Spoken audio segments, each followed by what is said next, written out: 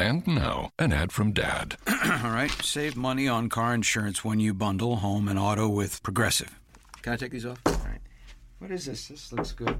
Wow, that's well made. Where did you get this? I'm talking to you with the hair. Yeah, where did you get this? It's good stuff. That's solid. That's not veneer, that's solid stuff. Progressive can't save you from becoming your parents, but we can save you money when you bundle home and auto. Progressive Casualty Insurance Company, affiliates, and other insurers. Discounts not available in all states or situations. This podcast is a member of the Voices of Wrestling Podcasting Network. Visit voicesofwrestling.com to hear the rest of our great podcasts, as well as show reviews, columns, opinions, and updates across the world of wrestling.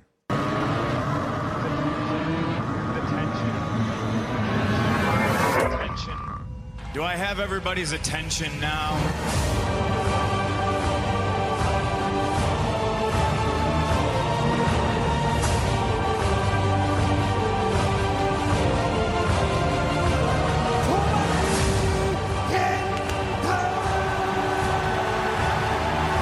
I'm so jacked up just thinking about this match, and I'm standing and pacing in my bed.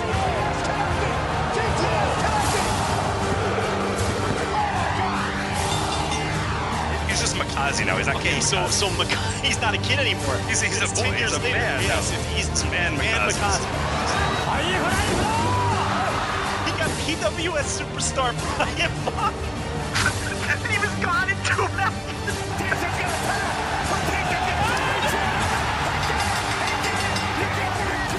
So it's Ingobernales. Ingobernales.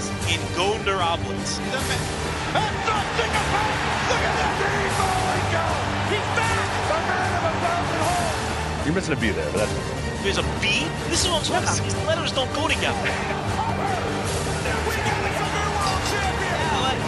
Oh, you're having a wank, are you? And it's like, no!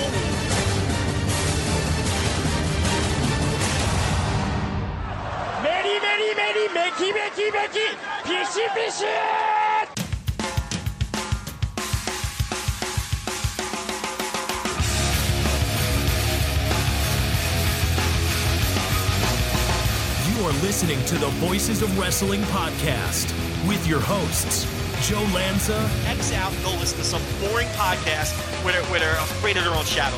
Okay? Don't listen to Joe Lanza, because Joe Lanza's not changing.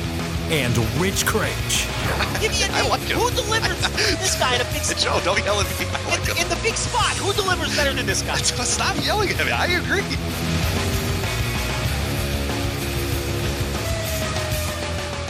Welcome back to the Voice of Wrestling podcast with Rich Craich.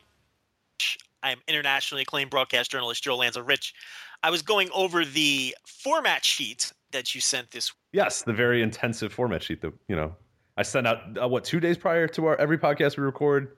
Then we have our pre-show meeting, and that's a day prior. We have our pre-show meeting a day prior. We convene about a half an hour before we record this, and then we're doing this. So we're not short of preparation here. So yeah, basically every week. Basically, I got this format sheet about 8 minutes ago. But that is not true. It was at least an hour ago. Okay, all right. Yeah, you're right. It was about an hour ago. But the point I'm getting to here with the format sheet is it was interesting because I had some topics in mind for the week, and of course they're all here. I think you nailed all the key things. But I was interested to see if you were going to include one certain topic that I wasn't certain you were going to include, and to be completely honest, I wasn't going to say anything because I was curious to see if you would include it. You did include it. I was a little surprised. I thought you would forget about it, and I really wasn't going to say anything if you did forget about it, but I just think it's funny because it was like the 5th topic down. Do you want to take a shot at what I'm surprised that you... let's see here. The 5th topic down. Well, roughly, I'm not, looking at... Was it the Lucha Underground part? No, it was the, WWE. Oh, yeah. They're having a tournament to determine their new world champion. Yes. And I got to tell you, when I was thinking about topics, normally a podcast or a radio show of this type, that would automatically lead off a show.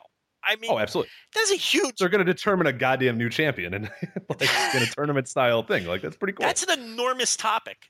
And I have to tell you, I wasn't sure we would even address it. And it's on my short list. It's on there, but I don't know if we necessarily have to. I mean, I guess we kind of have to, but yeah, it was, I think, one of the last things I added.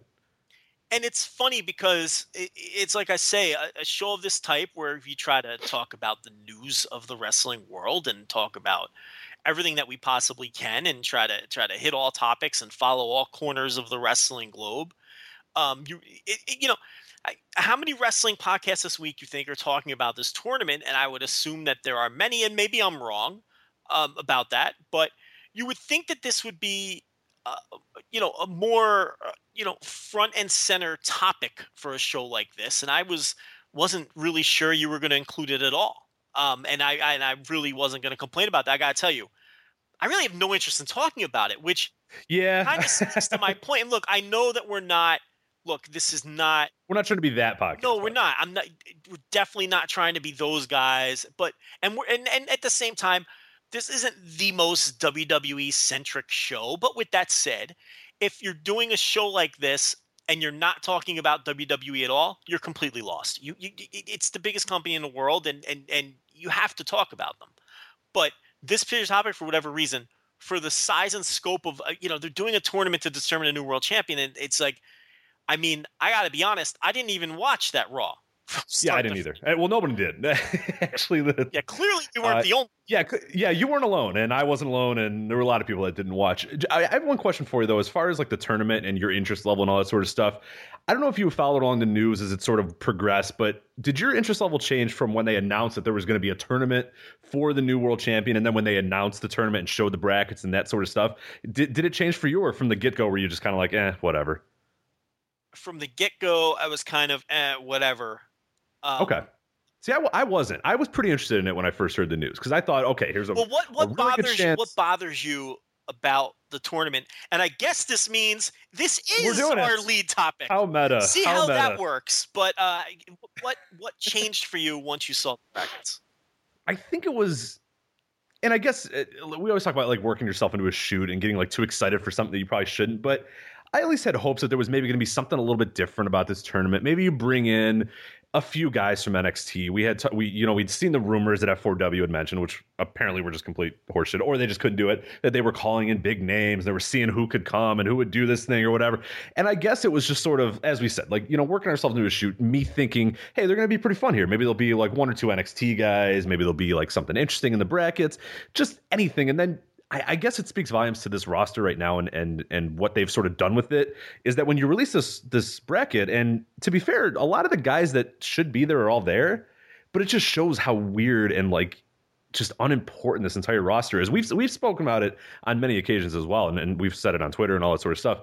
You can argue this is one of the deepest rosters WWE has ever had in terms of like pure talent, in terms of the depth they have and all that sort of stuff. Yet when this bracket comes out, rather, you look at this and a lot of the guys are there. Everybody that you sort of assume, the top 16 guys, give or take a few guys here, are roughly here. And then it's just like, you know what I mean? Like, I did the matchups, I did it in my head, and I went, I don't really care until the semifinals. Like, nothing is going to matter until, like, there's just no matchups that intrigue me whatsoever. And it just speaks volumes to what this company has done booking wise and what it's done to its supposed stars and how it's just, I don't know. I was excited. And then I think once you put, pen to paper and look at this roster and look at what they could possibly do with a bracket, it's like, okay, maybe this is the best you can really do. I mean, what else do you do?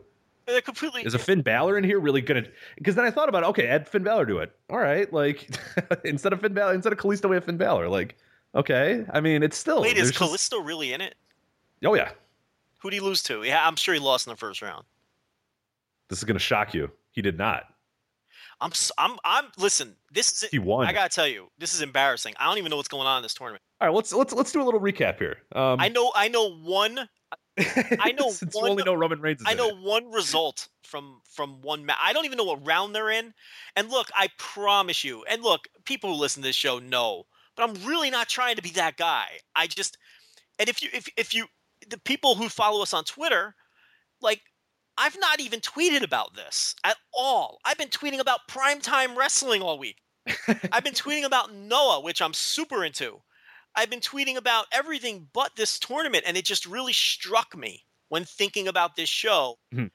I'm shocked at how little I care or how little I've been into it. But yeah, please Yeah, well, actually, one of the other things too, and I don't know what triggered it when you were talking about it there, but something that made me a little interested as well is the idea when they first mentioned it. And again, it was a lot of people running with ideas and running with things that were being said and kind of go nuts with it or whatever. But one of the things that I really enjoyed is they said, hey, we're going to have a world title tournament, and it's going to culminate, or it's going to be at Survivor Series or whatever. I don't know if I heard culminate the first time they said it. I just heard world title tournament at Survivor Series, and then I thought, oh, cool, Survivor Series is going to be a whole I thought so. It'll be a one night tournament. The only or one. whatever. I think everyone thought that.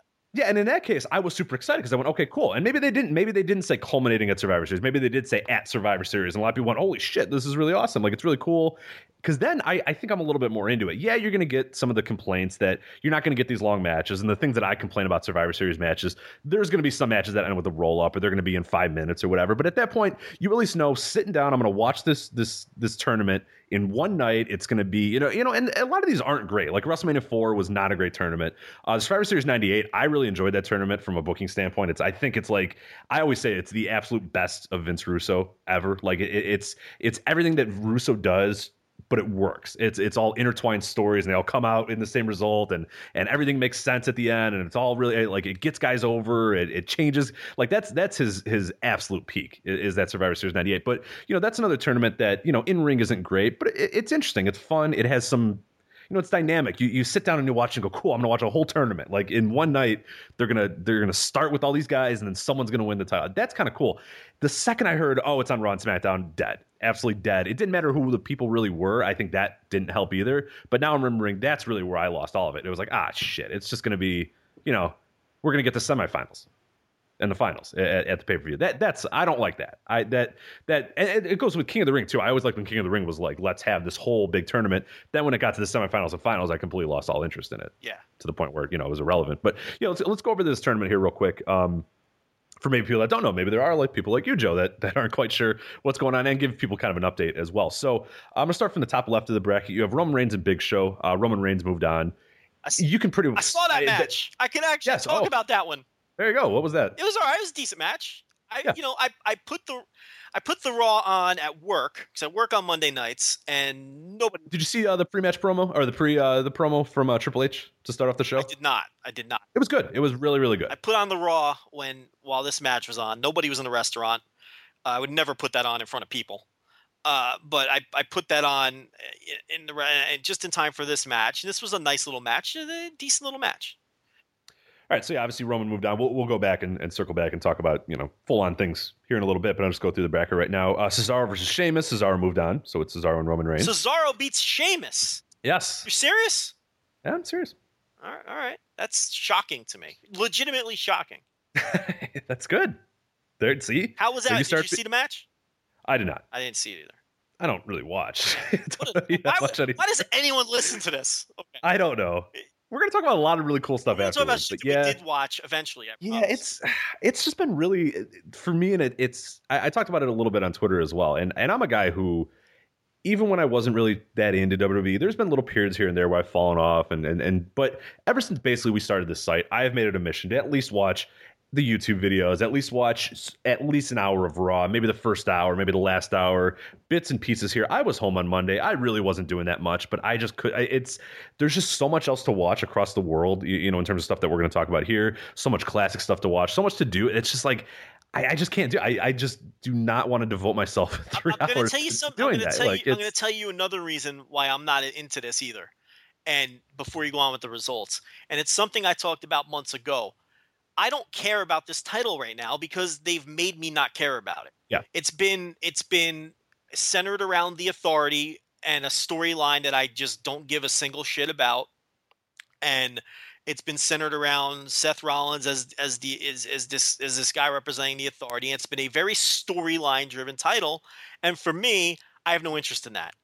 And I think this would be a nice sidebar before you move on. Rich, when you think about this company, WWE, and I have my answer in mind already, there are 2 titles in this company that I give a shit about and that I wouldn't miss a title match for anything. I'd go out of my way to watch title matches involving 2 titles.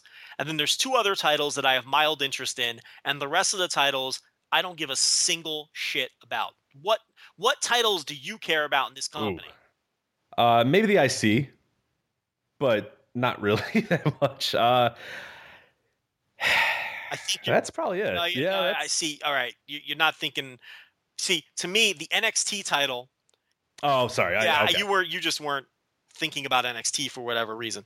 To me, the NXT title and the NXT Women's title are the only. Oh, okay.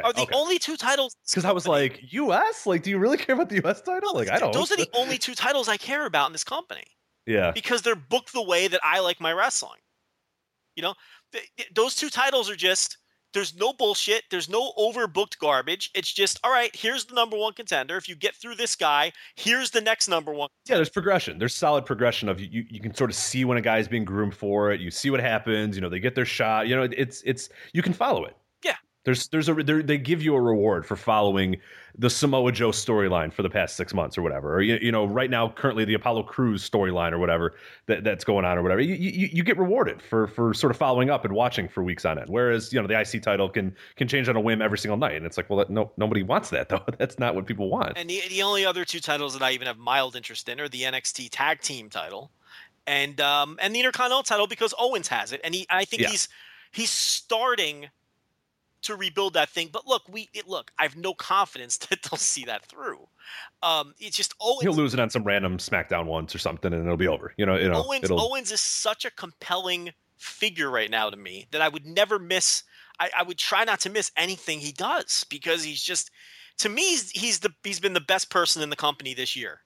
Oh, leaps and bounds. Yeah, and I think character-wise, yeah, I think there's guys, you know, you've always mentioned the in-ring stuff, and I think there are going to be people that are going to argue with Cena and all that sort of stuff, and that's not to put Owens out at all. I mean, obviously, he's been fantastic. I'm just saying he's one of maybe a few that you can make an argument with the Rollins, a Cena, maybe, you know, possibly a Lesnar if you really want to make that argument or whatever. I'd probably put Cena, Rollins, and Owens in the top 3 or whatever. But as far as like a character, it's not even close. I mean, they're in main roster WWE. I don't think there's one other guy that's even in the same universe as Owens right now. He's the most compelling character on the roster without question. And to me, like you just said, you can make some arguments for some others, but to me, he's been the best wrestler in the company this year too.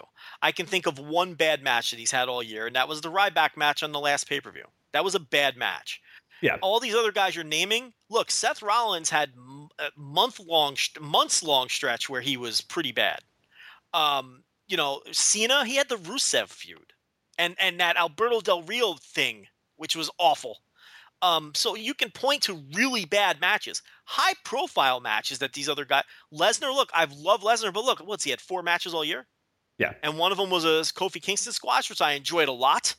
But, I mean, you know, Owens goes out there, and whether it's on main event, SmackDown, Raw, a pay-per-view, he goes out there and he kills it every time he goes out there. And that's great. NXT. He has great matches. NXT, he has great matches every time he goes out there. To me, he's been the best wrestler on the roster this year. He's the most compelling. To me, he's been the best person in the company this year. You know, in my opinion. And you know, because people like Lesnar and even Sasha Banks, there's just not enough meat on their resume for me. And if they had more meat on their resume, you know, they'd certainly be better contenders. It's just, to me, it's Owens. But so the Intercontinental title, to me, I have some mild interest in that only because of the person who holds it. But really, it's just the 2 primary NXT titles and the tag titles, which, here's the thing. If they decided to flip a switch and treat the tag titles with the same respect that they treat the 2 singles titles in NXT, that'd be right up there too. Oh, absolutely. It's just kind of an undercard thing, which is fine. You know what I mean? It's going to take a little while. That one's going to take a little while to build too, because you had a lot of really kind of bad teams there holding it for. I mean, the Ascension for a long time. You know, the Vaudevillains, that sort of stuff. They've gotten over that now, but it's going to take a little bit of rebuilding. In the sense where the other titles never really had that, and like you said, it's not something they can't do. I mean, it's just going to take a few months to kind of get it. But I mean, they're on a good path right now. That Dusty Classic did a good thing. You know, I think it really went a long way in showing that, hey, there's teams here. There's a lot of really talented teams, and they all want this title. And that's another thing too, is there's a want of the titles more than you get in WWE, where you know they project it that everybody in that roster has a goal. We want to get this title. I want to be the world champion. I want to be the women's champion. I want to be the tag. You don't get that. I mean, WWE is just like they're accessories, and we know that. That's what they want them to be. They don't want them to be a desired. I want to be the face of WWE. What does it right? Be? They're accessories to another story. I mean, we know that's what WWE does, though. So yeah, it's just a buildup of so many things right now in the company, and it's just come to a head this year more than any. Because I've always said, I've always thought. Go ahead. People say we beat up this company, and to be fair, we probably do. But the fact of the matter is, we're not outliers here because look at the ratings. Yeah. This shit isn't connecting with anyone. I mean, they're just continue on this downward spiral with general interest. But go ahead.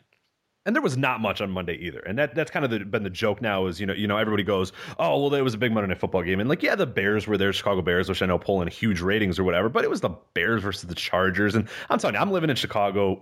There's a lot less Bears fans than there were a few weeks ago. You know what I mean? Like it's not appointment television to watch the Bears anymore. And then on NBA, you had nothing. I think on NBA TV, you had like a Sixers Bulls game or whatever. So maybe all of Chicago was busy watching other sports or whatever. That doesn't tell the full tale. I mean, it was still just there was a lot of stuff, but there's no reason in looking at it week by week. I mean, look at the entire thing. And Brandon Howard, on Twitter, he's at A Decorative Job. He's one of our staff writers, whatever. He'll post that graph that he has every single, and you look at it, and it before the NFL Labor Day came, everybody stopped watching, and they haven't come back. Yeah, they just have not. Regardless of the game, it's just bottomed out, and that's. That's not going to sink the company. They're not going out of business right away, because I know people, when you mention ratings, people go, oh yeah, they're doing fine. I mean, look at their Q3 and all that sort of stuff, which is fine, but it tells a bigger tale of what people think of the product right now, of what, how people view the product. They're just not watching the TV anymore. They might be buying stuff. They might be buying T-shirts and buying the pay, which is fine, but the TV is in no way compelling enough for them to watch it.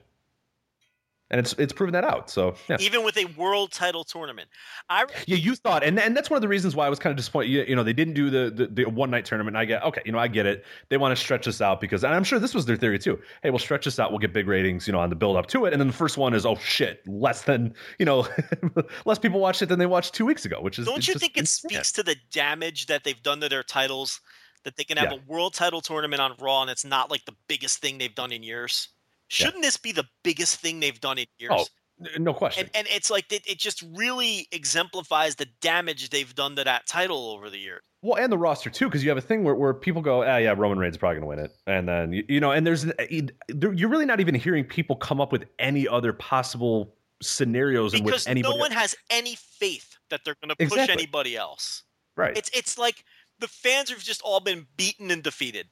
Like, why is Ambrose? Like, think about how do you not make it where people at least have in their mind, and there's been some people that have said maybe he'll turn on, become heel or anything like that. But again, that's what the big conversation is. Not who's going to become the champion, who's winning this tournament.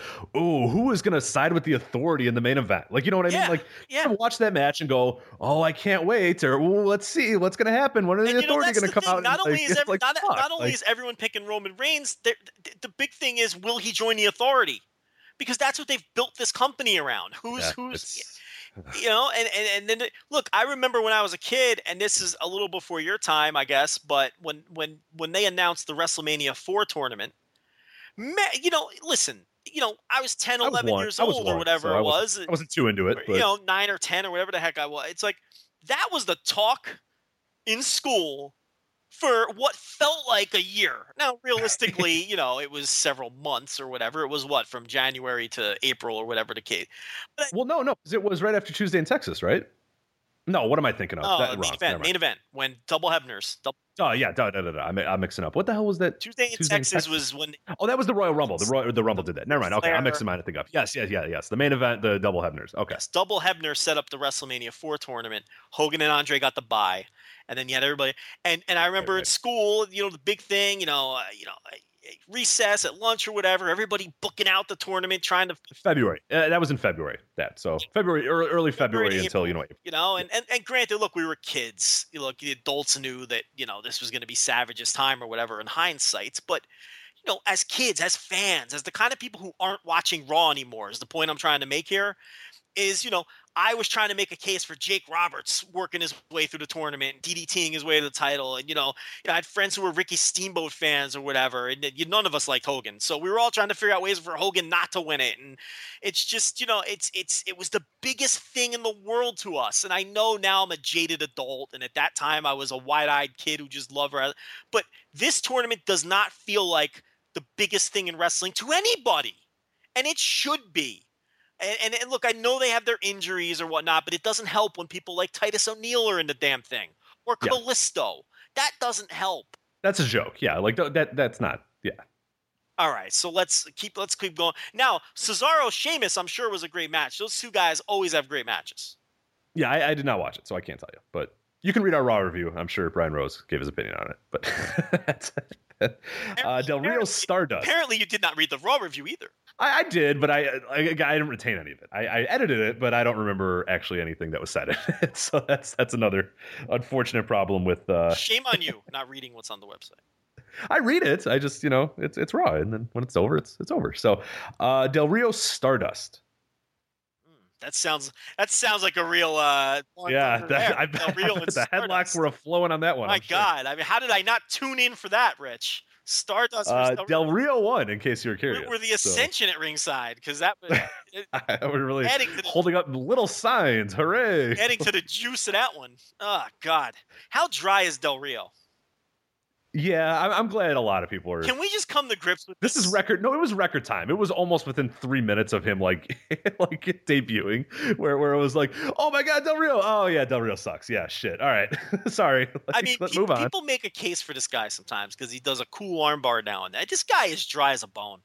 I mean, can we just admit it that this guy stinks? I mean, I enjoyed him a lot during the Ricardo Rodriguez early era. That I enjoyed. I think there was a lot of that. The entrance was pretty cool, I thought, and the ascent. I mean, when he was kind of rising up through the ranks, it was kind of fun to see. Rich, give me your 5 favorite Alberto Del Rio matches. Yeah, I mean, that's what it comes down to, right? I mean, the guy stinks. Can we just admit that he stinks?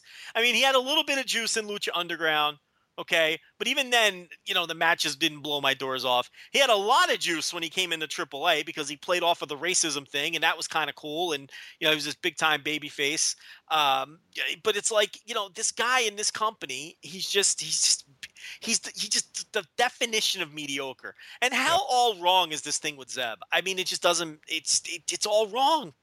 Nobody, even normal people see through it. I think everybody is just like, what? And he doesn't need anyone to talk for him. No, he's a good talker. It might be his best asset. The guy can talk. What does he need Zeb for? And it runs counter to everything that Zeb has been saying for years, teaming up with a Mexican. The whole thing is just it's just broken. It's a disaster. The whole Alberto Del Rio thing is just broken. And I really wish they would have panicked and thrown money at someone other than him. Can we give there's a million wrestlers in Mexico. We got to bring this guy back. Can we try someone else, please? Or we could try 2 Mexican superstars. I mean, look, we get it. You don't think Kalisto's the answer. You clearly don't think that Sin Cara, the other Sin Cara is the okay. Fine. I don't think those 2 guys are the answer either, to be completely honest with you.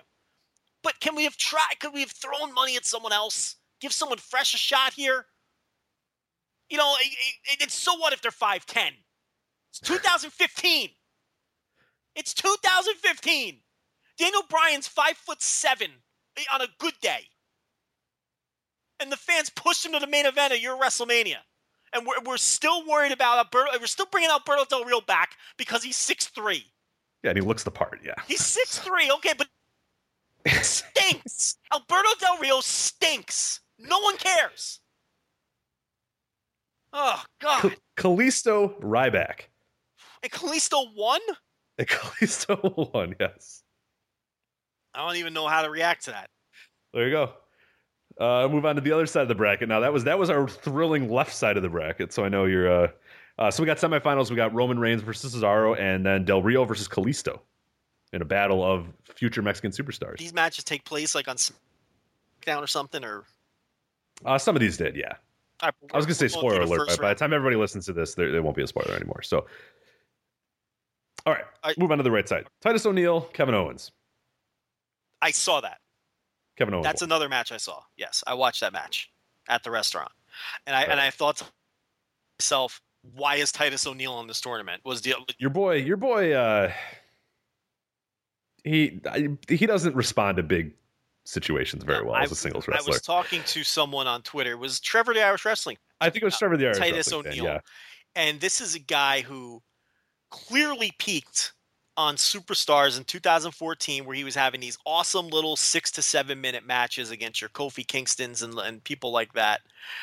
Believe it or not, yes, New Day superstar Kofi Kingston was a superstar stalwart not just a year ago, Rich. They were doing nothing with that man. So it shows how fortunes can turn for anyone. But Titus O'Neil had a great year on Superstars in 2014. He was the Superstars MVP by anyone who paid attention to that show. Great matches with Big E as well, another New Day member. So there you go. And then he went to NXT and basically just let out a wet fart on that run. Yeah. And look, the Primetime Players tag team was not a good tag team. And they got that weird title run that no one understood because they weren't over. Remember that? And then, basically Titus O'Neil has done nothing on the main roster.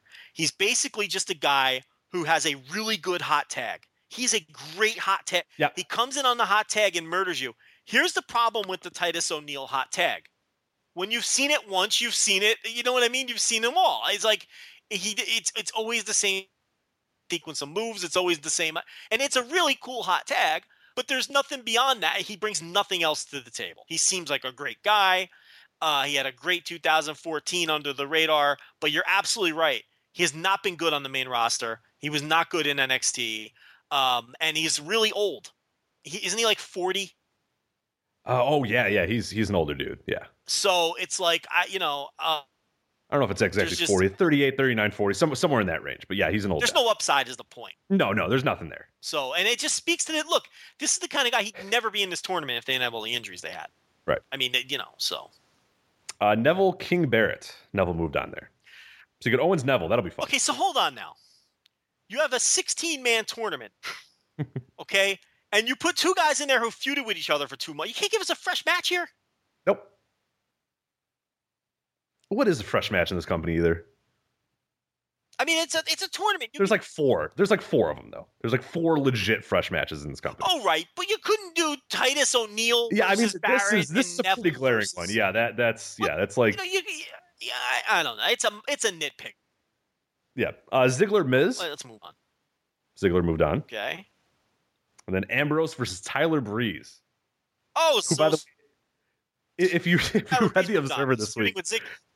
Yeah. If you read the Observer this week, which is just a hilarious thing, is Dave's going through who your top heels are in WWE. Like legit, okay, who are the heels right now? If let's say none of these guys turn heel, let's say Reigns doesn't turn heel, Ambrose doesn't, they go status quo. He made a case that Tyler Breeze is the 4th biggest heel in this company. Like think about that. Guy's been up here for like 3 weeks. What does he consider Lesnar? He I don't know if you put him. I don't know what the hell Lesnar is. I don't know either. And I have another question for you. You have a world title tournament, and Brock Lesnar isn't in it. He doesn't care. Doesn't need to be in there. How is Brock? What is the? At least explain. Maybe they did. Look, I don't know. We know why he's not in it, but what is the kayfabe reason that he's not in this tournament? I don't know if they ever did or not. I'm assuming they didn't, but how can they justify that? They can't make up a reason. Because you're too dumb. You don't know that. You don't know that he exists until he comes in, until his music hits. And you go, oh yeah, Brock. And they wonder why no one gives a shit and didn't watch. Why didn't Tyler Breeze face Dolph Ziggler? Aren't they feuding with each other? They are, yeah. Would it have been that hard to swap The Miz with Tyler Breeze? Okay, you're beating Tyler Breeze anyway in the first round, right? Because he lost to Ambrose. He lost to Ambrose, yeah. Okay, why didn't he just face the guy he's feuding with in the first round? And give that match. I want to save that mega matchup for later. And who cares what you do with The Miz? You know what I mean? I don't.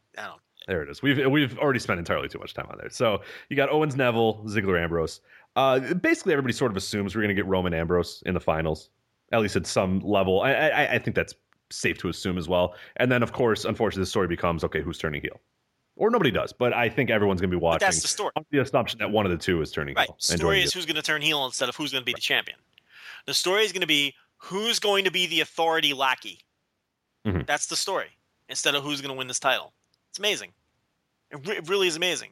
Remember when they had that 1 month window where they really could have ran with Dean Ambrose? Remember that? Yeah, it was last year, right? Yeah. Boy, did that window shut with authority. Yeah, oh yeah, they made sure to shut that one. Slammed that one closed. Was that 2 years ago now at this point? No, I think it was last year's SummerSlam, right? Isn't that when he came back? It was around last year. I think it was last year's summer. He came back because he filmed that movie. And then I think I've seen him remember Seth Rollins was climbing up some ladder or something like that, and Dean Ambrose came out and the crowd just fucking exploded.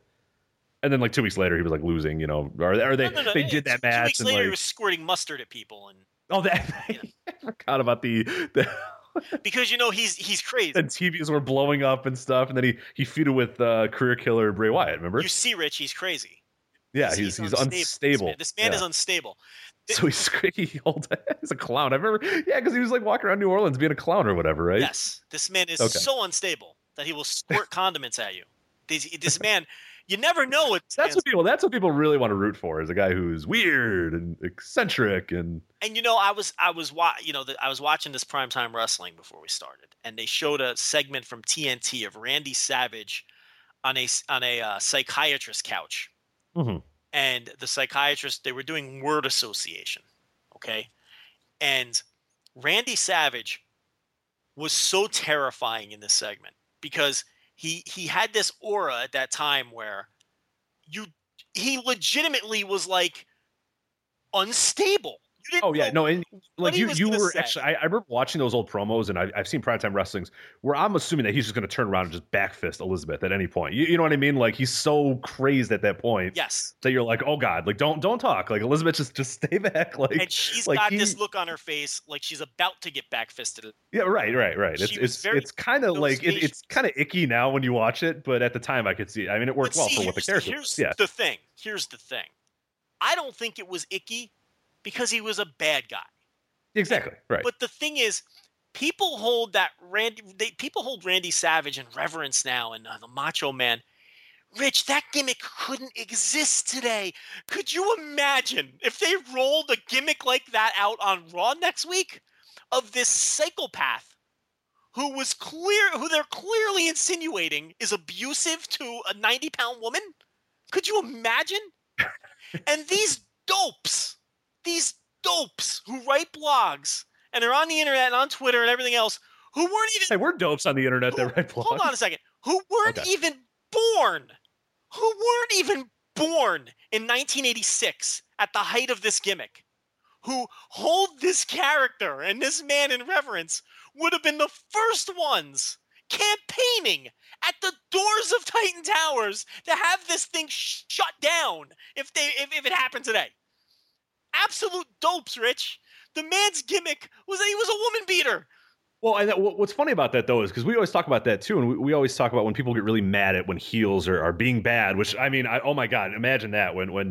But the problem is, A, he got his comeuppance a lot of times, and then, B, what made it so poignant when he did eventually, that WrestleMania 7 thing where Elizabeth comes and he says, I love you, and that sort of stuff, is that you had all the stuff prior. You know what I mean? Yes. Like, that's what made that a cherished moment, is that you had all the other stuff. So it's like people that complain every single time when there's a bad guy who's offensive. He should be, it's okay that he's offensive, because if he ends up winning in the end, if he calls, if he targets, like the worst one ever that I always remember was Triple H targeting Booker. Remember that? I forgot what the hell WrestleMania it was. But Triple H basically insinuated, hey, black guys don't win titles because we said so. Remember that? Yeah, I do. He said people like you don't win titles or whatever. And then they were talking about him being a criminal and all that sort of stuff. And I was like, there were people that were upset about that. I remember on message boards, people were like, well, that's racist. And I was like, well, I mean, Booker T's going to win and he's going to win the title. So he's going to prove that the racist guy was an asshole and wrong or whatever. And then Triple H just beat him with the pedigree in the middle of the ring. And I was like, oh, okay. Well, all right. Well, that was horrible. You needed to pause and do like the broken record sound and then say that Triple H ended up because the heel ended up winning, that just makes that completely awful. Racist and awful. Right, but if someone's offensive as a heel and then they get their comeuppance, they lose in the end and they're embarrassed in the end or whatever, that's an okay story. It's like, have you ever watched like a movie, Joe? Have you ever seen like a movie? Rich, I'm not familiar. That's occasionally what happens in movies. Is the bad guy's like bad, and then at the end, he doesn't get his way, and then the good guy. What are these wins. Moving pictures? I'm not familiar with this concept. But yeah, it's wrestling is entertainment, just like a movie or a television show, and it's like but that's just the way. Look, this is a Lanza Unfiltered topic, but that's no one cares, and no one that's listening right now really cares because everyone's on our side. I think this is compelling, but I mean, that's the way kind of society's going, because you do even see people complaining about these sorts of themes on television shows and in movies too, it's very annoying.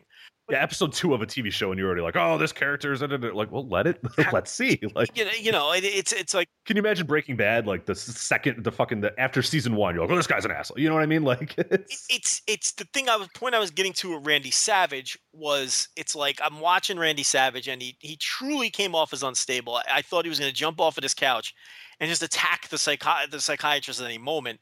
You had no idea what was going to come out of his mouth, his movements, his cadence, the way he talked. And, Dean Ambrose had that same thing going, but in a slightly different way in the Shield and then slightly after the Shield. But once the subtlety hammer took hold and once they went too far with it and had to pound it down your throat that this man is unstable, this Dean Ambrose, he can do anything. You never know what this guy's going to do. And he became a rodeo clown.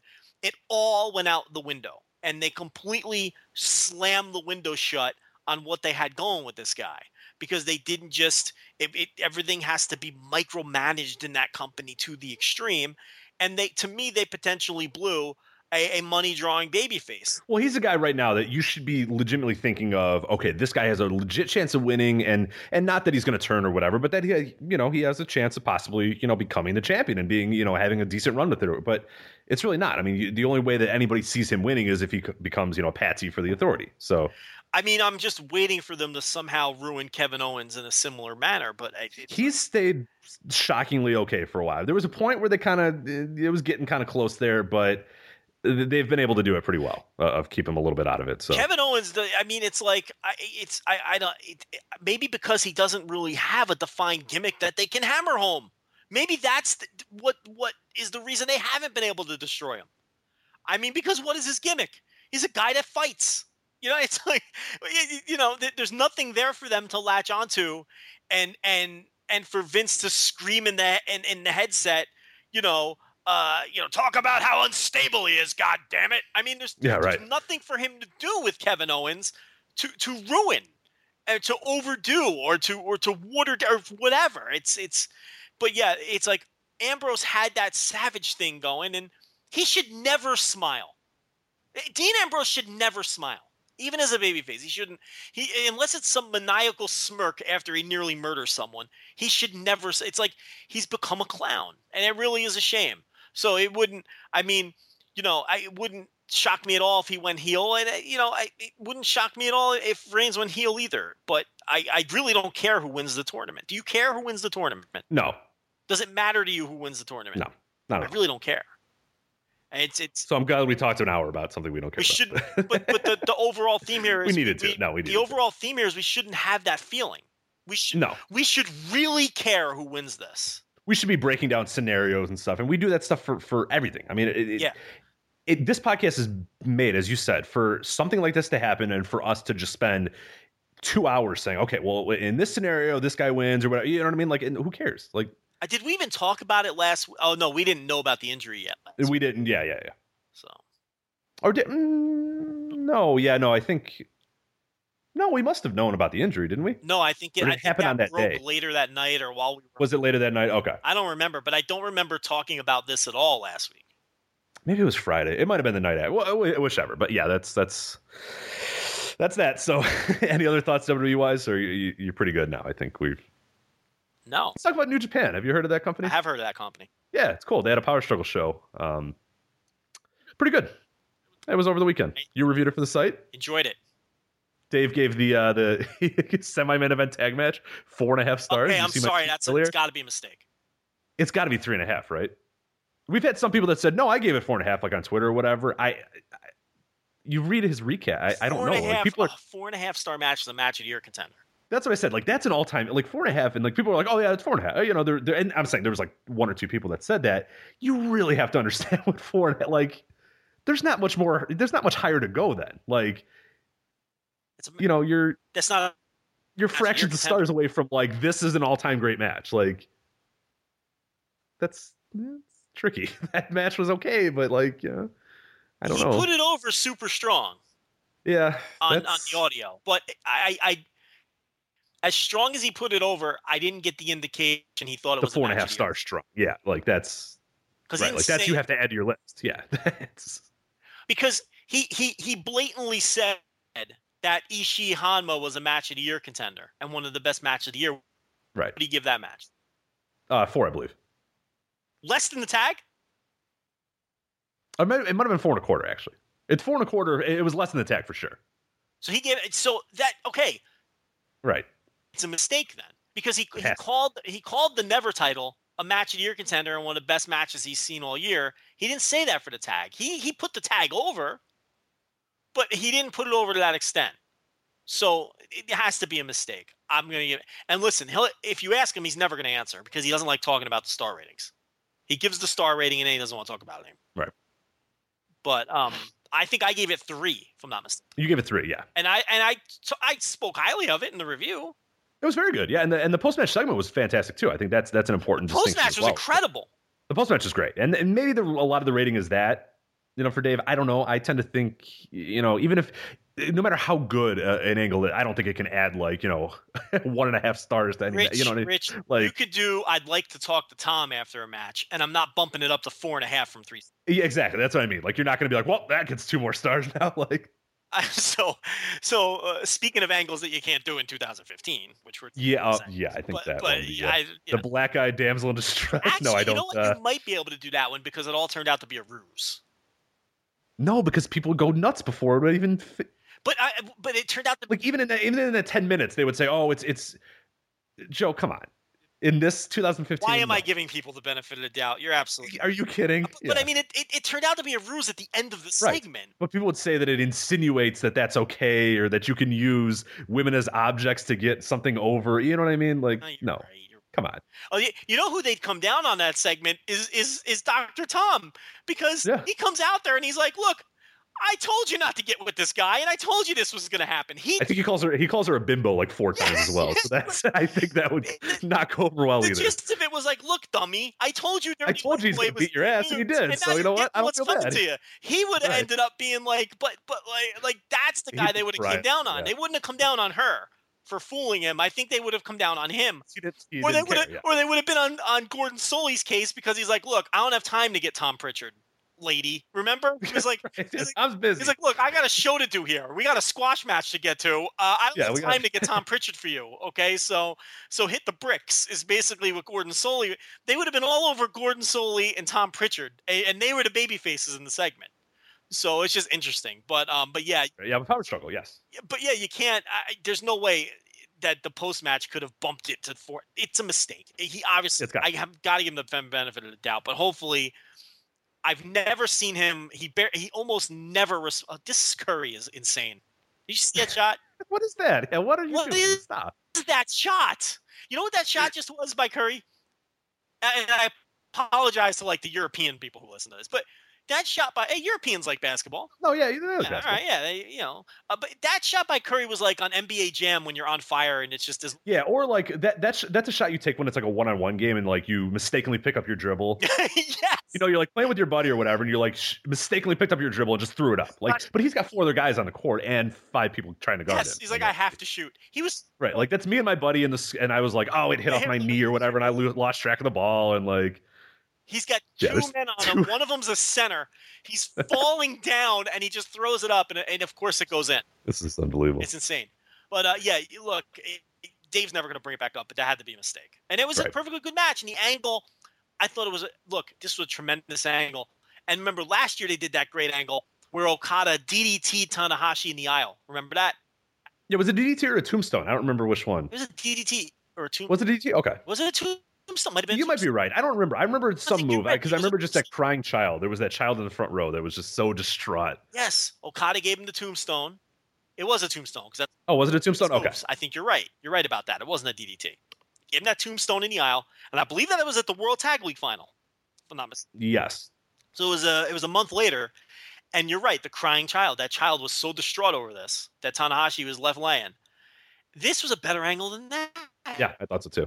I think that's the theme of this entire show is that if you watch Power Struggle as a pure in ring, I don't know if it was good. It was very, very good on that sense, but it's not really one that I would say, save for a few matches here, we'll talk about those. A lot of these you don't really ever have to watch again and sit down and really watch as a match again. But angle wise, it was super important. It was obvious that they had intentions that, hey, let's basically wrap up a lot of the big stuff for Wrestle Kingdom right here, right now, which it was fine. It was very good for that. And it got you ready. I mean, we have half of our card already set with tangible stories already being, talked about, written, that sort of stuff. So in that sense, it was great for that. It was a very angle heavy show. as much angle heavy as New Japan's going to do. You know, it's not backstage crap and stuff like that, but all in ring stuff, all guys making challenges, that sort of stuff. It was very heavy on that, but still, I thought a very good, top to bottom show. Yeah, very good show. Not a show of the year contender or anything like that, but it was a strong pay-per-view. So you want to start from the let's start from the top here. So we had our Young Boys versus Randoms match. We had David Finlay, Jay White, Sho Tanaka, and Yohei Komatsu versus Jushin Thunder Liger, Mascara Dorada, Taguchi, and Tiger Mask. All right, so I thought this was the worst match on the show, but it was perfectly fine and perfectly average, but it was the least interesting Young Lion opener that they've had in some time. I really could. Yeah, we put it over because they've had all throughout this junior tag. The openers with the Young Lions have been fantastic. They've been really good. They've been fun. But this one just didn't. It's just dry. It just didn't do anything for me. So it was a match. It was there. It was fine. There was really nothing wrong with the work, but there was nothing here. Usually these Lions, they give you something to sink your teeth into, and it just that this match had nothing. And then after the match, we had a little bit of the Liger Tiger Mask hint. So that looks like that could be a Wrestle Kingdom one. I would assume that it's going to be one that goes on one of those little side shows. Like they did the same thing last year, right? Where that NWA Junior or the NWA Junior World or whatever was like it didn't main event like what show was that? It was earlier this year. It was when Liger. Oh, that's right. That was I'm saying next year, as in I'm already in 2016. And it was Liger had the title. Tiger Mask made the challenge, and was it New Year's Dash? No, they did it on. We looked this up because we talked. Was it the Hinokuni match? It was on the New Beginning tour on a house show. Oh, that's right. It was one of the. Okay, yeah, I remember that. Hinokuni was Makabe. Yeah, right. And Makabe, was it Makabe and Ishii? It was a title match. Yeah, never. It was a never. Yeah, I don't remember. Yeah, but if you remember, early in the year, they did Tiger Mask challenging Liger on a house show, and they also did Kojima challenging Tenzan on a house show. Yes, heavyweight title, both on the same tour on random house shows that did not air on New Japan World. You had to search for those matches. The Tenzan Kojima match for sure, because I had interest in that because of Kojima, and that had to be uploaded by people. It wasn't even a New Japan World show, if I recall. So yeah, you're right. The last time they did this time with Tiger Mask as champion, though, which is the difference here. But people are saying it could be on the Dome, and look, they very well could make that a Dome match. First question for you. Would you have a problem if they used up a Dome slot on Jushin Liger versus Tiger Mask? No. Neither would I. It's Jushin Liger. I don't have a problem with it.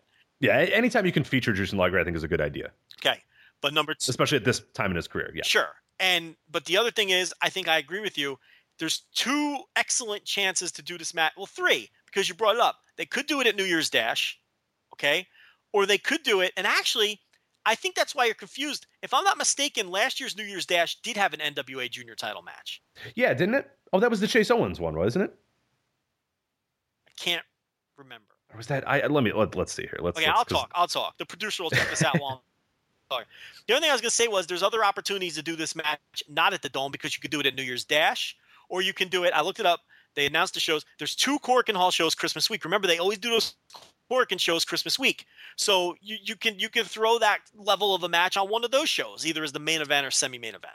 All right, New Year's Dash was Liger versus El Desperado. That's what it was. Yeah. Okay, so I knew there was an NWA Junior match. It was Desperado. That's right. And then those guys took off for Noah shortly there, right after that, actually. Yep. So that was it for that. So yeah. So yeah, I don't have a problem with it either if they do it at Dome, but they have 3 big opportunities to do it elsewhere. 4 actually, because you could put it on the World Tag League show too. Right. You could put that as like the 4th match. Oh, absolutely. Or something on that show. So we'll see what happens. But I don't have a problem with that match. I'll be into that match. I don't mind that match. A Liger singles match for a title? Oh, absolutely. Yeah, I think that's a great idea. I think on the Dome would be a fun one. I think there's going to be enough people that are going to really like that. Especially, like I said, you don't know how many more years you're going to really have Liger. Put him in, featured stuff. I think. Why not? Give him 5-10 minutes, whatever. Who cares? Yep. Doc Ellis, Tama Tonga, Cody Hall versus Captain New Japan, Juice Robinson, and Togi Makabe. This was as we said, I think in our previews, the literal, oh my God, who's left on this card? Okay, you guys go out there match. Especially with, Doc Ellis not having his normal partner and just everybody else just sort of being lost in the shuffle in some way or another. But not like painfully awful, but just kind of there. This was a perfectly average match, which exceeded expectations because everyone thought it was going to be terrible. The captain was great here, I thought. He was fun. He was fun. And I actually thought... I should reel in great. Great's a little high. It wasn't great. Fun is a good word, Rich. Yes, fun. There's a better word for Captain New Japan. Rarely is he great, but yeah, often is he fun, yes. Yeah, he's fun. You know, he's got some decent spots. I like when he misses the double, where they just step out of the way of the double clothesline. He just falls on his face. Yeah. I mean, I will never not pop for that. I mean, that's just and it's also on the people who the opponents are moving, like the looks on their faces. It's just a great spot. But I mean, look, this was 6 guys who had no reason to be in the ring with each other. Usually, I mean, not usually. Every time with these New Japan 6 and 8 mans that we all hate, there is at least a purpose to them because you have rivals on opposite sides. 2 guys who maybe we talked about the opener. The opener match. was a randoms match, but it was essentially to get over the leg of Tiger match. Yeah, and it's Young Lions, right? Whereas this, you had 6 guys who had zero association with each other. I mean, there's just no reason for these 6 men to be in a match against each other. But it's like you said, Doc Gallows was without his partner, so he was kind of like a lost dog here, and which means Cody Hall had to actually be booked on the show instead of just standing around at ringside. And then you just have this completely random team of Captain New Japan, Juice Robinson, and Togi Makabe. On top of that, you have arguably 3 of the worst workers on the roster in one match. So this was a recipe for disaster. And it ended up being a perfectly average match. So, and I remember, you know, in real time on Twitter, that was kind of everyone was just chomping at the bit to rip this match to shreds. And then we all watched the match and said, that was okay. There was nothing wrong with that. Yeah, right. I move on to a match that I was very much looking forward to, and I think you were as well. Evil, the debut of Evil versus Hiroki Goto. I thought, first off, we'll talk a little bit about the presentation of Evil. This was his first, big moment to come out. Entrance I thought was fantastic. He's, carrying a giant axe. He's got great music. There's like a light show or whatever. It was a badass entrance. Just really, really looked good. He looked in tremendous shape as well. I think, we talked about one of the big things of him going to America was they wanted him to gain weight or whatever. It looked like he lost a lot of weight, or not like a ton, but he seemed to be a little bit slimmed down to what I saw, in his peak Ring of Honor days. Did you get the same idea as well, or was that just something I think what I'm going to talk about the presentation in a minute, but I think that what really struck me here along those lines, I did not realize Hiroki Goto was that much larger than Watanabe. I mean, he was twice the size as Watanabe. And I think the reason you think he lost weight is because it's kind of like the difference. Okay, you've been seeing him in the ring with Roderick Strong. That's, yeah, right. Who's 5'8" and 170 pounds or whatever. I'm probably selling him a little short. Maybe he's 180 or something like that. But he isn't any taller than 5'8".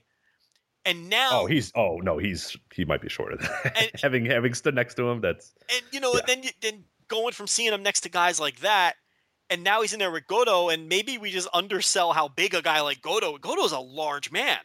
And I thought, in my mind's eye, these 2 men were the same size. I think they are. I thought they've been listed as similar. I think Goto, from what I remember of doing kind of the New Japan wrestler profiles for the ebook, I think they list him at 6 foot 237 or somewhere around there. And I thought Watanabe was 5'10", so only a few inches shorter. And then, but you saw these guys standing. Yeah, I know. I could have swore every way they've been.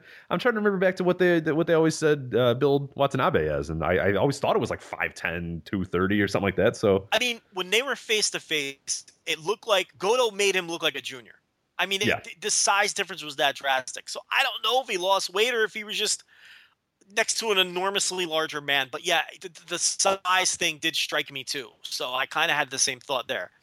As far as the presentation, I think this is really, and I wrote this in the review, this is really teetering on the line between something that's really cool and something that's way too over the top and goofy. It's right on the line. I don't think it crossed the line, but when he had lasers coming out of his fingers, they were creeping to the line. And, okay. I don't think it crossed it. I still came away thinking it was... I like a little cheesiness in my Japanese wrestling, though. So that's why I'm okay with it. But yeah. But here's the thing, and I made Bray Wyatt comparisons in the review. Okay? This is what's going to come down to, though. If his matches stink, the gimmick is going to come off goofy. Mm-hmm. If the matches are good, it's not going to matter. Because that's really what it's going to come down to, especially in Japan. The thing with Bray Wyatt is we're all sick and tired of his promos that don't make sense and his goofy thunder and lightning, but part of that is because his matches aren't any good either. So there's nothing about the act to latch onto at all. And that's kind of to me, that's going to make or break this too. Now, this match wasn't good, but here's the thing. This wasn't about the match. So I'm giving them a pass. Yeah, the match, it was very methodical, very slow or whatever. But when it was over, I was just kind of like, hey, this wasn't meant to be a match that we're supposed to break down the spots. And so it was mainly a story driven. Hey, here's what Evil is, and here's what he's going to be, and that's so. Yeah, I kind of let it down.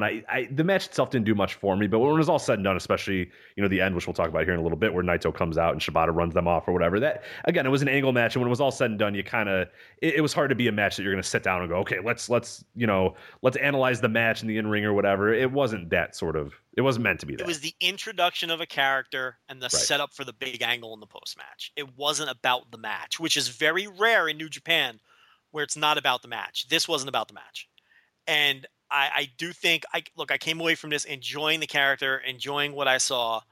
I think that obviously this thing is going to evolve as we go along.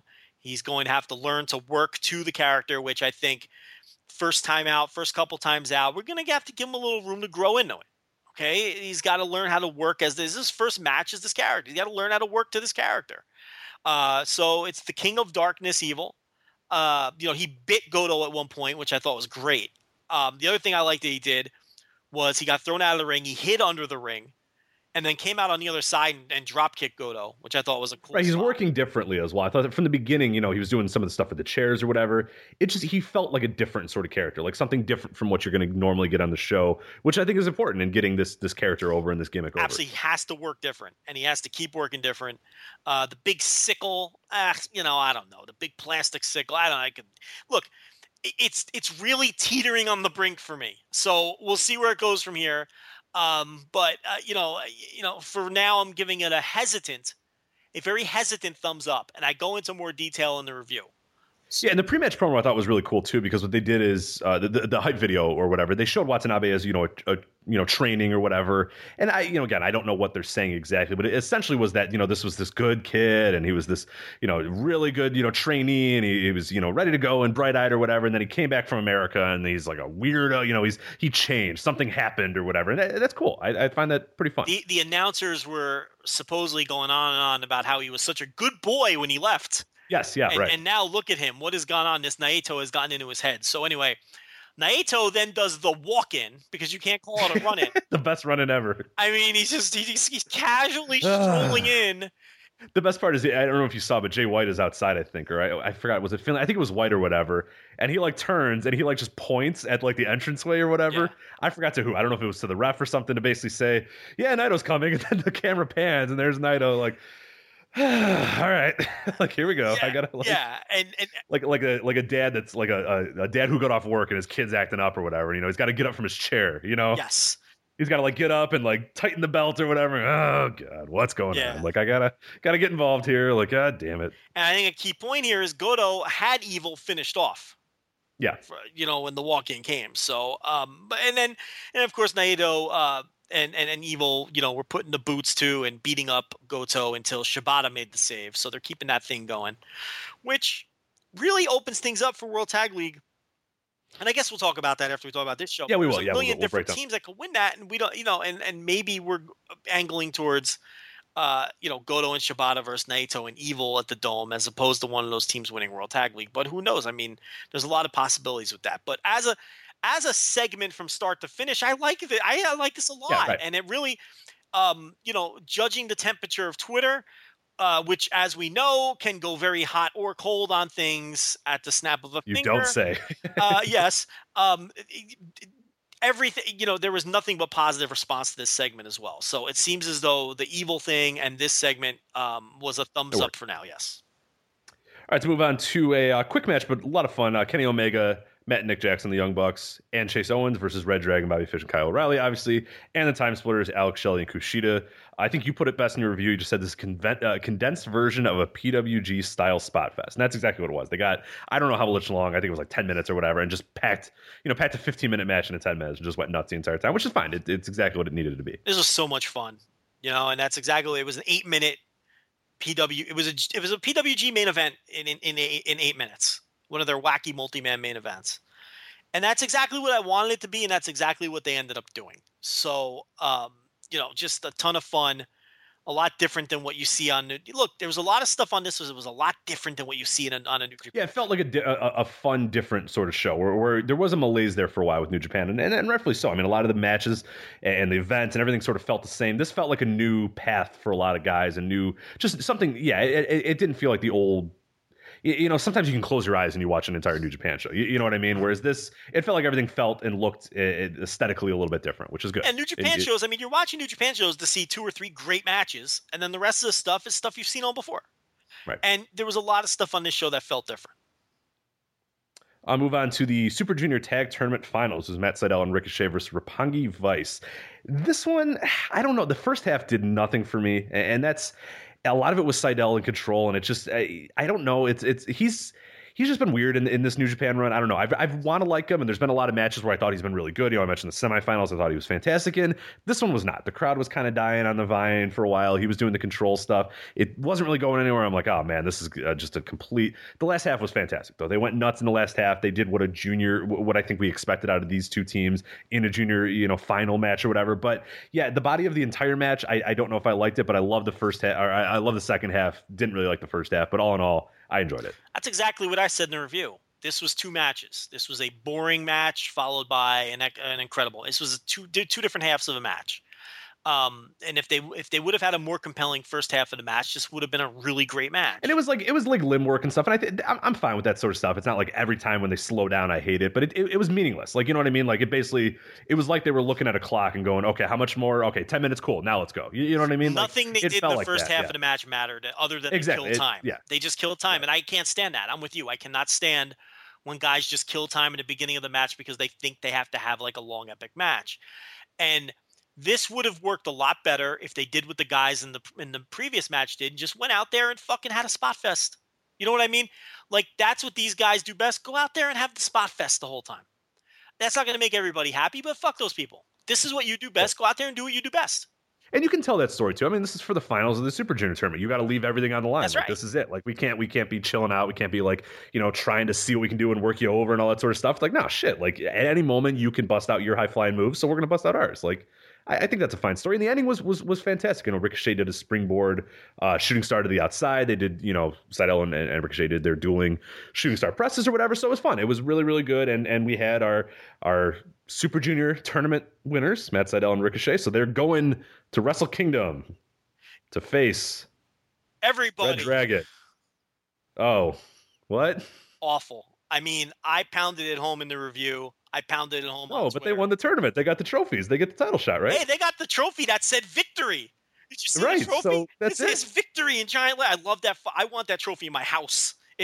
You'll probably get it. I'm sure Ricochet would sell it if you wanted to. It's a big trophy that says victory. I'm sure Mr. Trevor would sell that if you wanted. So. Yeah, but yeah. I'm sure it's not near and dear to his heart. I think he has a lot of other things that he probably would rather cherish. I think it's and hold sitting in the Bushiroad warehouse somewhere for next year's victory.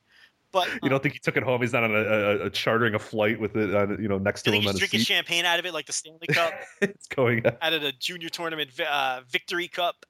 But yeah, look. First of all, I want very quickly. But they won the tournament. This was the best junior tag tournament in recent memory, and not only that, I'll go as far as say this was the second best New Japan tournament of the year after G1. I really enjoyed this tournament for what it was. I'm with you. Excellent tournament. Shattered the myth that these junior teams aren't any good. You can kiss that goodbye. This was and successful too. I mean, they were selling tickets too, which is another. This was an excellent tournament. So we can take that talking point and just bury it 6 feet under. And but then they totally fucking ruined it. I buried it. You buried it a couple days later when you finally saw the show. I mean, look, I understand doing a 4-way to cram everybody onto the Dome show. I get it. But to me, you have to give Ricochet and Sydal a title shot before then to justify that. And they're obviously not going to do that.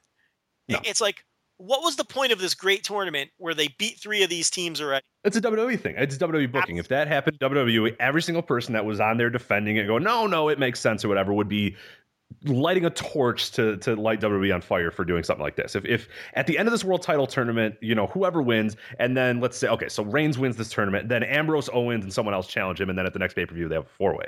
You know what I mean? That's that. And you would be torching it. You would say, well, he won the tournament. No, these guys who just lost, these guys all lost. No, they don't get a title shot right now. They beat Ricochet and Saito beat two of the teams.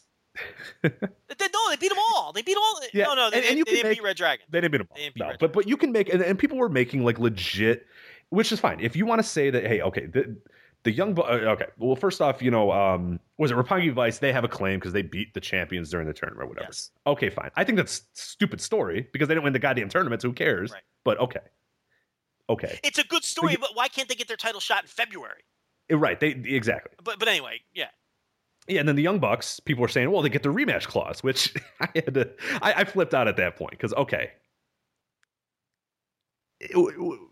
What universe do I live in where New Japan listens to rematch clauses? Doesn't exist.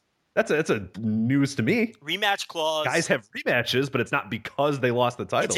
That's a WWE trope. It's a lazy WWE trope when they can't think of it. There's no such thing. It doesn't exist. And numerous examples. I went through many histories. Okada Tanahashi, Bad Luck Fale wouldn't losing the IC title. Tanahashi losing the IC title. Just because there's a rematch doesn't mean, and a lot of these guys never got the rematches. So and the Young Bucks if there's a rematch clause, and the Young Bucks didn't even cite that. The Young Bucks came in the ring and said, "We used to be champs." Red Dragon could have said, "Take a hike." Fuck you. Yeah, okay, cool. They could have said, "Take a hike" to all these teams, except for Saito and Ricochet, who are entitled to a title shot for winning the match. Right. They could have said, "Take a hike" to the other two and said, "See you in the Rambo." Because we don't need to face you. We have no business facing you. So good luck against Cheeseburger in the Rambo. That's what they should have said. That's so great. But instead, they did the baby. Steph Curry just airballed, by the way. He is mortal. I saw that. And it led to a dunk on the other end. And we have a game now. We have a game. I'm sorry for saying it was over. And then, they could have just told those guys to take a hike, but they did the babyface thing and said, "We'll take on all comers and we'll face you all tonight if we have to." And the other great thing about this was you had 8 guys in there speaking English. And this was and the crowd couldn't bother. They were like, the deadest crowd in the history of dead crowds.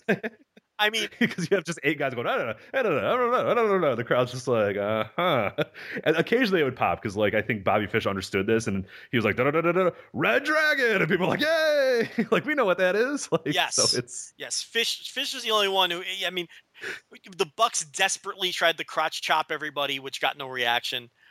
This would be like if 8 Japanese men were on Raw cutting promos on each other and everyone just was staring slack-jawed at the ring. Yeah, and then eventually said their name really loudly. Yes. If Okada went in there, cut a promo, and then at one point went, Okada! And everyone went, yeah! We know you! Yeah. Your name's Okada! Yay! It just did not work at all. But yeah, the idea of the 4-way wouldn't bother me so much if it rendered the tournament meaningless. Right, you basically just lit the entire tournament on fire immediately. And in record time, in a minute after the tournament was over, it was over. A great tournament. And for the same reason that I complained about Ishii getting a title shot against Makabe, which was unjustified, is the same reason I'm complaining about this. When it comes to WWE, I could just wave my hand and say, who gives a shit? It's WWE. It doesn't matter. It doesn't bother me because it's WWE and it is what it is. This shit bothers me when New Japan does it. It really fucking irks me when New Japan does this stuff.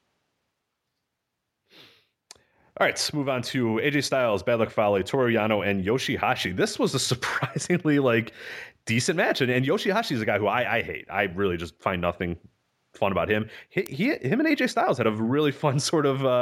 It didn't last long, only a few minutes at the end of the match, but I thought it was a really fun little match inside of a match that these guys had, and I thought overall this was a fun match. Fale and Yano had some fun interactions. AJ and Yoshihashi, as I mentioned, but yeah, this was way better than it had any right to be. This should have been an awful match. This should have been the worst match on the show, and it wasn't.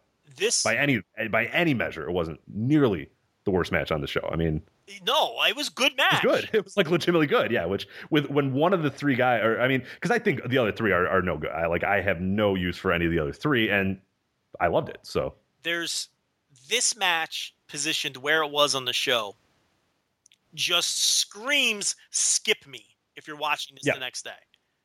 And I suggested in the review not to skip it because it was that entertaining. Mm-hmm. Yeah. Everyone in the match. And this is what we talked about in the previous match. Do what your strengths are, right? Everyone in this match did what they're good at. Bad Luck Fale was tossing bodies around and being a big fat guy. Yano Yano was being sleazy and being Yano. Yoshihashi was bringing high energy to the table and taking big bumps and running around and going toe-to-toe with AJ Styles. And AJ Styles was just AJ Styles. And this was a completely watchable match. I gave it 3. I gave this bad boy 3 stars. 3 stars, yeah. Wasn't bad. All right, move on. Never openweight title. Tomohiro Ishii defending his title against Tomoyaki Hanma. This was if you like head injuries, I mean, if that bothers you, this might not be the match for you. If that's something that you get mad about or get angry or it lessens your enjoyment of a match of guys hitting each other on the head, then you might not like this one. But if you don't really care, like I believe you and I both don't, then this is your match. I mean, I thought this was every bit or just as good as the one in February. I really enjoyed it. The crowd was just absolutely insane. Like, and I mentioned this on Twitter when I was watching.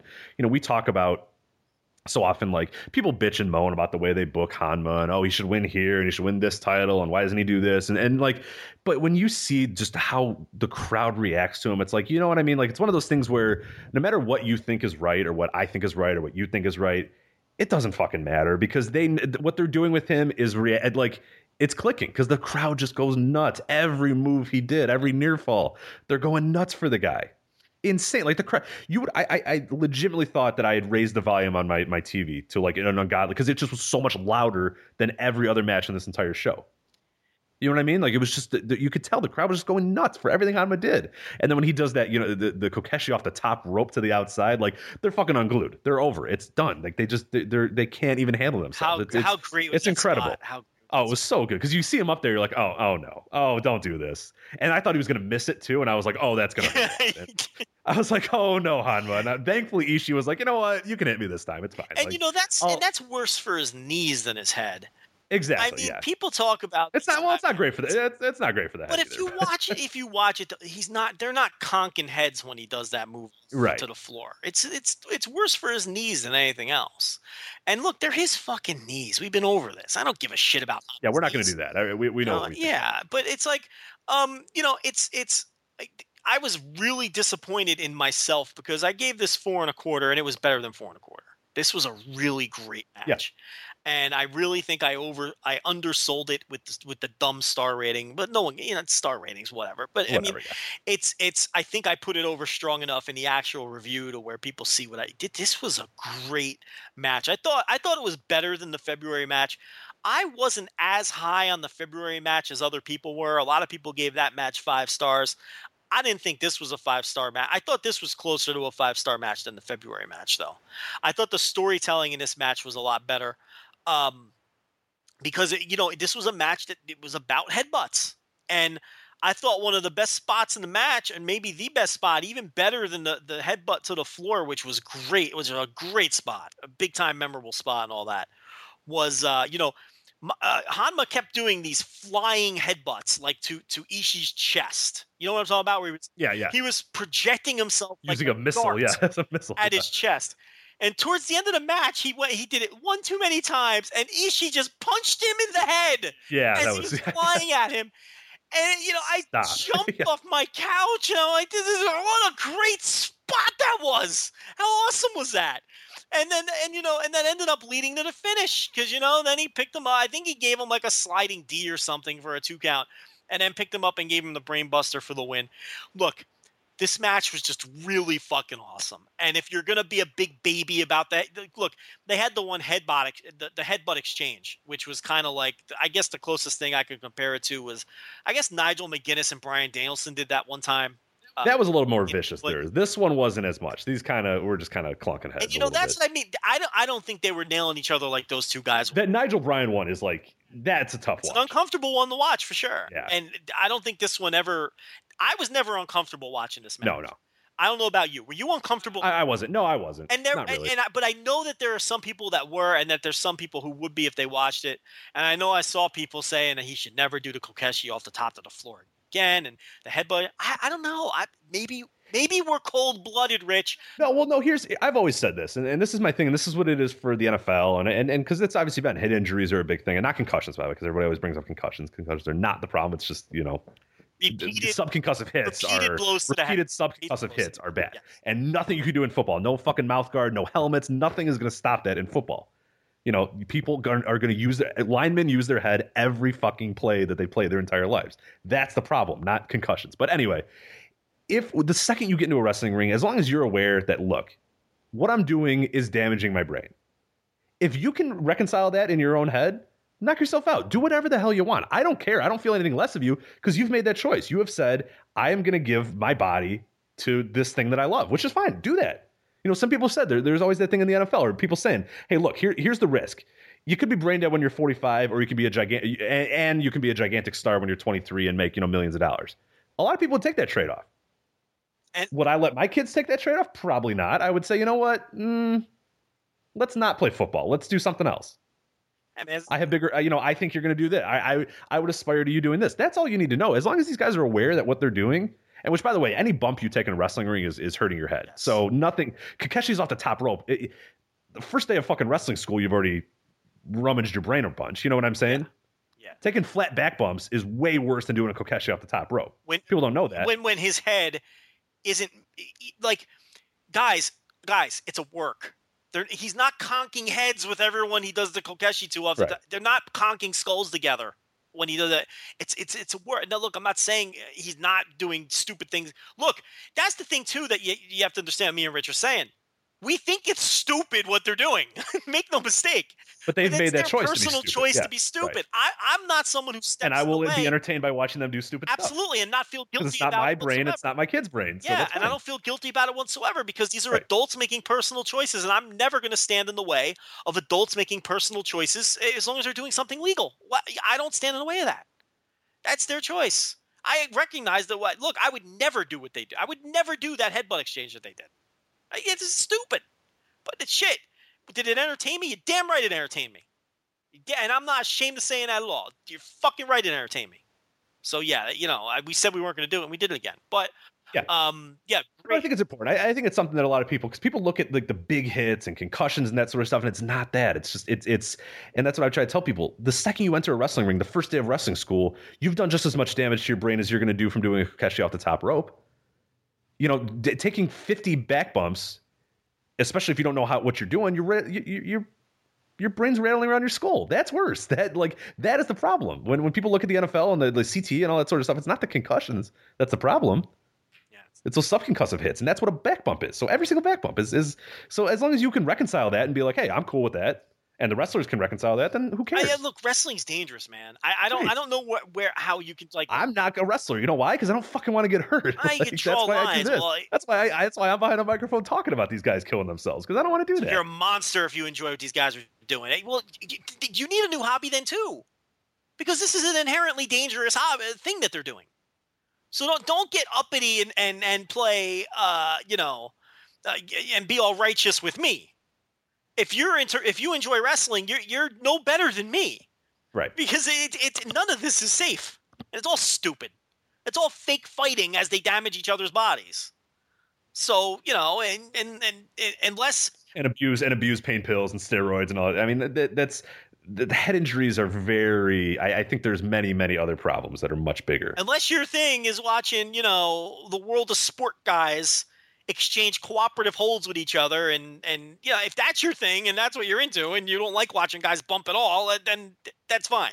But but introduce me to that fan, okay? If you like the wrestling, then you're no better than I am, because I don't care about these headbutts. So get lost with that. All right, so what else we got? All right, so then we have Okada, Sakuraba versus Tanahashi and Shibata. We talked a little bit about that. This was Dave's favorite match of the year, and that's a joke. But of course, he gave it 4.5. I think that's an error. You gave it 3. The match itself was just kind of, when the angle was over, I basically said I don't really remember anything from the match, to be honest, because the angle was so good and so voluminous. It just destroyed. Yeah, it was over, and I said, oh yeah, they had a match, and I don't remember Sakuraba doing any. I remember nothing of the match. I just remember Okada and Tanahashi, needing, as you said, Tony Gurria and who else did you throw on there? Blackjack Lanza, of course. You gave the Blackjack Lanza, okay, yeah, because you didn't do. You're prior to the Gerald Briscoe. You're even before that. Listen, I went Tony Gurria and Blackjack Lanza. Yeah, that's a good one. Yeah, so that's old school. That's like 90. That's like stopping Vader from attacking Gorilla Monsoon era. I'm going back to the late 80s, baby. Yeah. Oh, you even got that. I went way back. I could have busted out the Chief J Strongbow too, but I went with Gurria. Look, I'm Joe Lanza. I got to bring out Blackjack Lanza. That's your guy. If I'm making an Agents doing a pull-apart reference, how can I not bring up Blackjack That's Lanza? true. I mean, that has to be one of the – and you have to bring up Gurria. I mean, that's the guy you go to. That's the He's a guy. legend. Yeah, he's a legend in that. Yeah. And I'll tell you, if you ever tweet about Tony Gurria, he will find you and he will favorite you. And it doesn't even matter what you say about Tony. I want everyone to try this because Okay. Everyone listening to this are thousands of listeners. I want everyone who has Twitter to tweet something about Tony Gurria. It's just at Tony Gurria, but don't do that. You're saying don't add him, just mention No. something, Just right? tweet about Tony Gurria. Right. Not at him, about him. Anything you want. I enjoyed Tony Gurria. Tony Gurria stinks. Tony Gurria had helmet hair. Whatever you want to say about all of those things may be true, by the way. He's going to favorite it. But what I want is for us to cause him to spend like 3 hours favoriting tweets because so many people have tweeted about him. Because he will find it and he will favorite it even if you put it. Yeah, he liked yours. Yeah. He'll favorite anything. I've tweeted about this man before. Don't ask me why I've tweeted about Tony Gurria. I think it was because so there's the Jack Tunney bot or whatever, the one where you just send that like a random guy and he'll it's just a bot that will pick random matches or whatever. So Tony Gurria favorited a match that he's involved. It's the best thing. Okay, this guy's the greatest. So the match that the Jack Tunney bot, which is at booking_bot, is Manabu Nakanishi versus Tony Gurria in a match in front of a stunned and silent crowd at the Greensboro Coliseum. Meltzer rating 1.5 stars. And who gave it a favorite or a like? Tony Gurria. Because it's a like. It's a heart now, Joe, not a favorite. Tony Gurria, who was like, yep. I like it. That is something I like, yeah. I like the match that stunned this crowd to silence that Dave Meltzer hated. I mean, he'll like anything. He'll like anything. Tony Gurria just likes it all. That, by the way, is one of the best Jack Tunney bot matches I've seen. That is an incredible. That's pretty good, yeah. Manabu Nakanishi versus. So Nakanishi, which is actually probably what would happen. It wouldn't be in the Greensboro Coliseum, but could you imagine that match in the Greensboro Coliseum? That would be shocked and stunned. They would be shocked and stunned, and it would get 1.5 stars. That's a great. That might be the best. That's like a legit one, yeah. That's.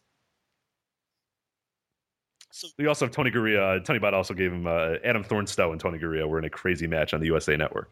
That would be a crazy match on the USA Network. Got 3 stars. Yeah, I got 3 stars too. Adam Thornstow versus Tony Gurria? I could see Thornstow dragging him to 3 stars. Did you drop Rene Goulet in there too? I know he was a fun one. He was always not put Rene Goulet, but he's another one. Or Goulet, sorry. Rene Goulet. French Canadian. Not very French Canadian, all right. Jeez, these pronunciations. And we're going to get to some bad rich. Oh, yes. Oh, yes. Rene Goulet. Ugh, that's. Oh, a 5-star. Robbie Brookside, Tony Gurria, hair versus hair. You know what? If it was for Tony Gurria's hair, it might be 5 stars. And Brookside, before he got all corporate, had some long stringy locks himself. So. Okay, well, there you go. I think this bot does a nice job with Gurria. I'm interested in all those matches. But yeah, the angle definitely outdid the match itself. And the match was a good match. I enjoyed the match. But yeah, you're right. You don't remember the match after they did the post-match angle, which was a series of pull-aparts between Okada and Tanahashi. And every time they got pulled apart, they went back at it again. And I liked that Okada knocked Tanahashi out with the briefcase. I thought that was a nice touch. And then the whole scene ends with Tanahashi literally sprinting down the aisle, chasing Okada into the. They still weren't done. They were implying that these men were fighting all the way into the dressing room. So a great angle. If you watch that angle and you're not more excited for the Tokyo Dome match than you were before the angle, New Japan just isn't your thing. You know what I mean? Because that was a great angle. And there's no way to watch that angle and not be pumped up about the match. All right, so we'll get to the main event here. IWGP Intercontinental title, Shinsuke Nakamura, Carl Anderson. What do you think of this guy? All right, so, it was kind of hard to get into this match hardcore because the problem with this match, Rich, was you knew who the winner was going to be. So you lose a lot of intrigue when the outcome is 100% not in doubt. And look, there's always matches where the winner is obvious or whatnot, but this was a match where the outcome was so obvious that there was no possible way Carl Anderson could ever win unless Nakamura died in the ring. That was like the only way, because they basically told you that Nakamura was going to win because they said that they were doing the John Cena challenge gimmick after the match or whatever. So they weren't even pretending to Carl Anderson, which I found bizarre and odd. But As far as the match itself, I think I underrated the Ishii Hanma match with 4 1/4, and I think I underrated this match too. I gave this match 3 3/4. This was a 4-star plus match based on what they did in the ring, and I think I underrated this match tremendously too.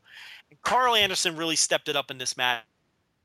Carl Anderson's a guy who I think a lot of people focus on his promos and his great personality and the fact that he's dragged down by Doc Gallows. But one thing that I think people undersell Carl Anderson for is this guy has some of the most creative and coolest offense in wrestling. Yes. He really does.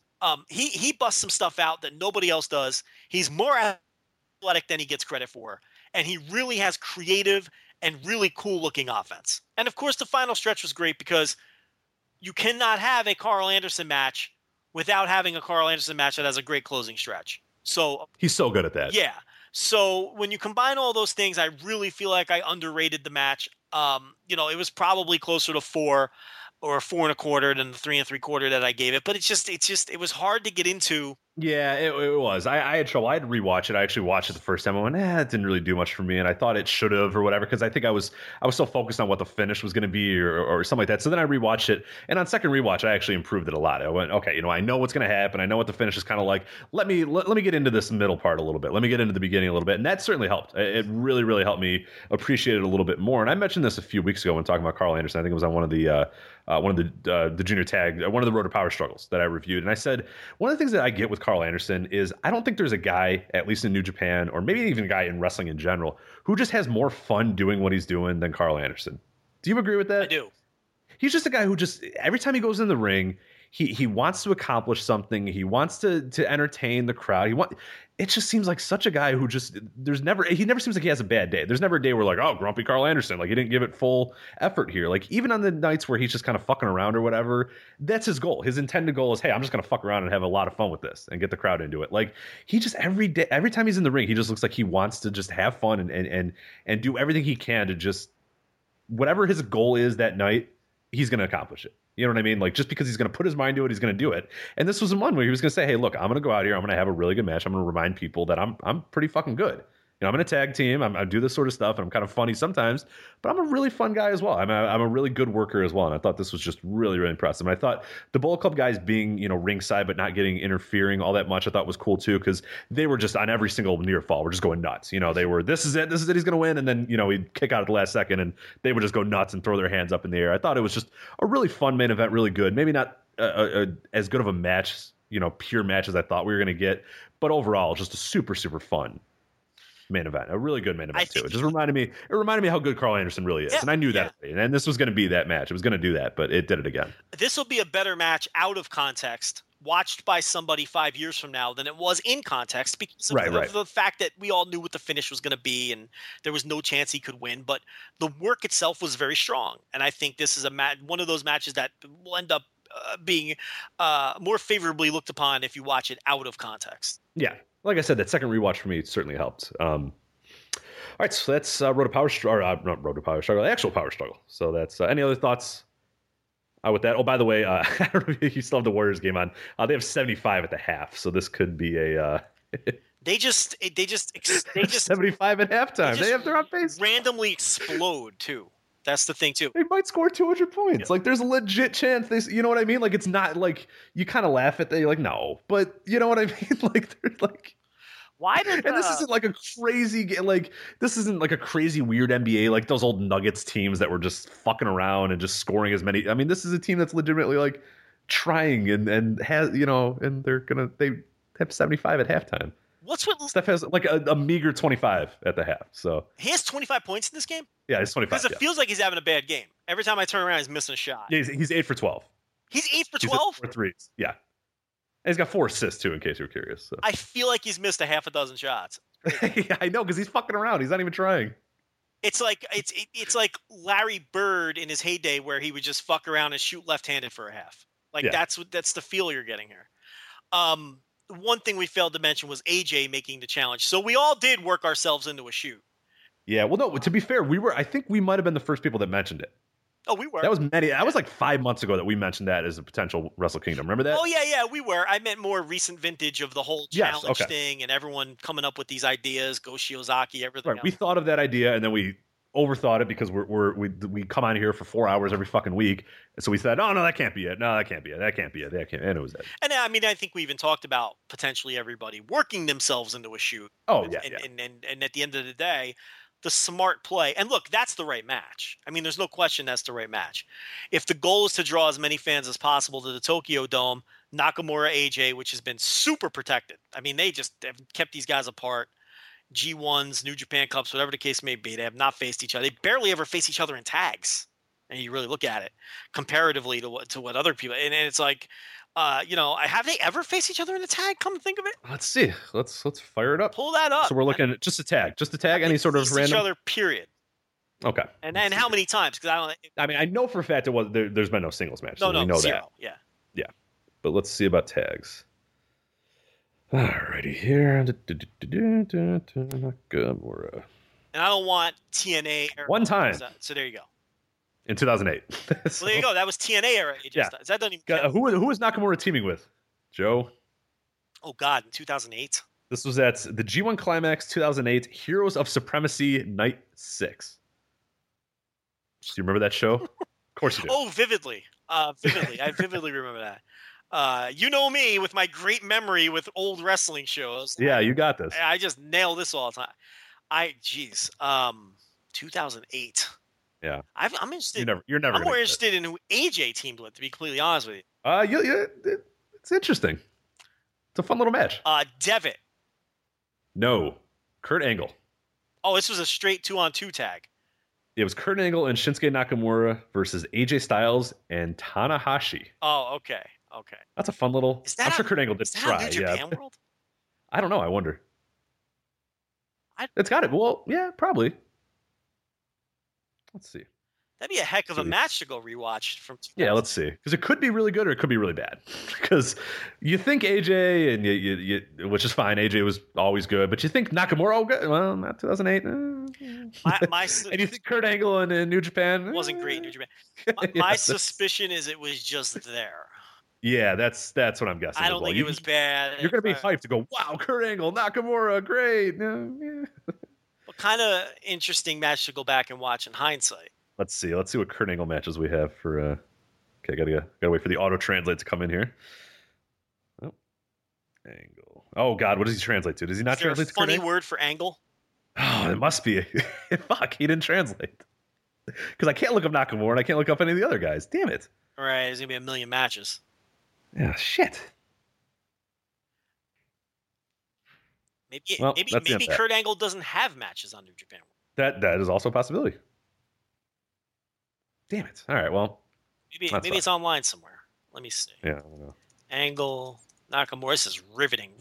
Yeah, this is great. Watch Joe and I type. Listen to her. We should have a video cast. Yeah, we should have a video cast where we show people as we look down at her. Let's see. Yeah, it's there. It's in 2 parts on Daily Motion. Oh yeah, first result. They went 20 minutes, man. Nice. I say I'm gonna watch a lot of things and then I never watch them. I'm watching this match. All right. We got to report back. 2,000 views, so people were clearly. Well, I'll tell you what. Let's restart the gimmick, and we'll start with this. Okay. Let's watch this match, and then break it down next week. You understand when you do this now, people are going to say, what about, what was the Starrcade 91? I don't recall. Okay. All right, so we'll move on. A power struggle. Let's talk about World Tag League here. Yeah. A block. Let's break down the teams here. A block, Hiroshi Tanahashi, and the returning Michael Elgin.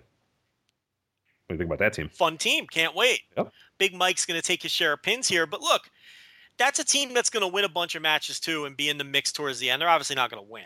There's no chance. But there's teams here they're going to beat. So it's not like Elgin's coming in just to do job duty. You know what I mean? Right. He's not the captain New Japan of this team. No, they're going to do something with it. They're going to win some matches. When Tanahashi teams with your captain New Japan's, he goes 1-7 or whatever.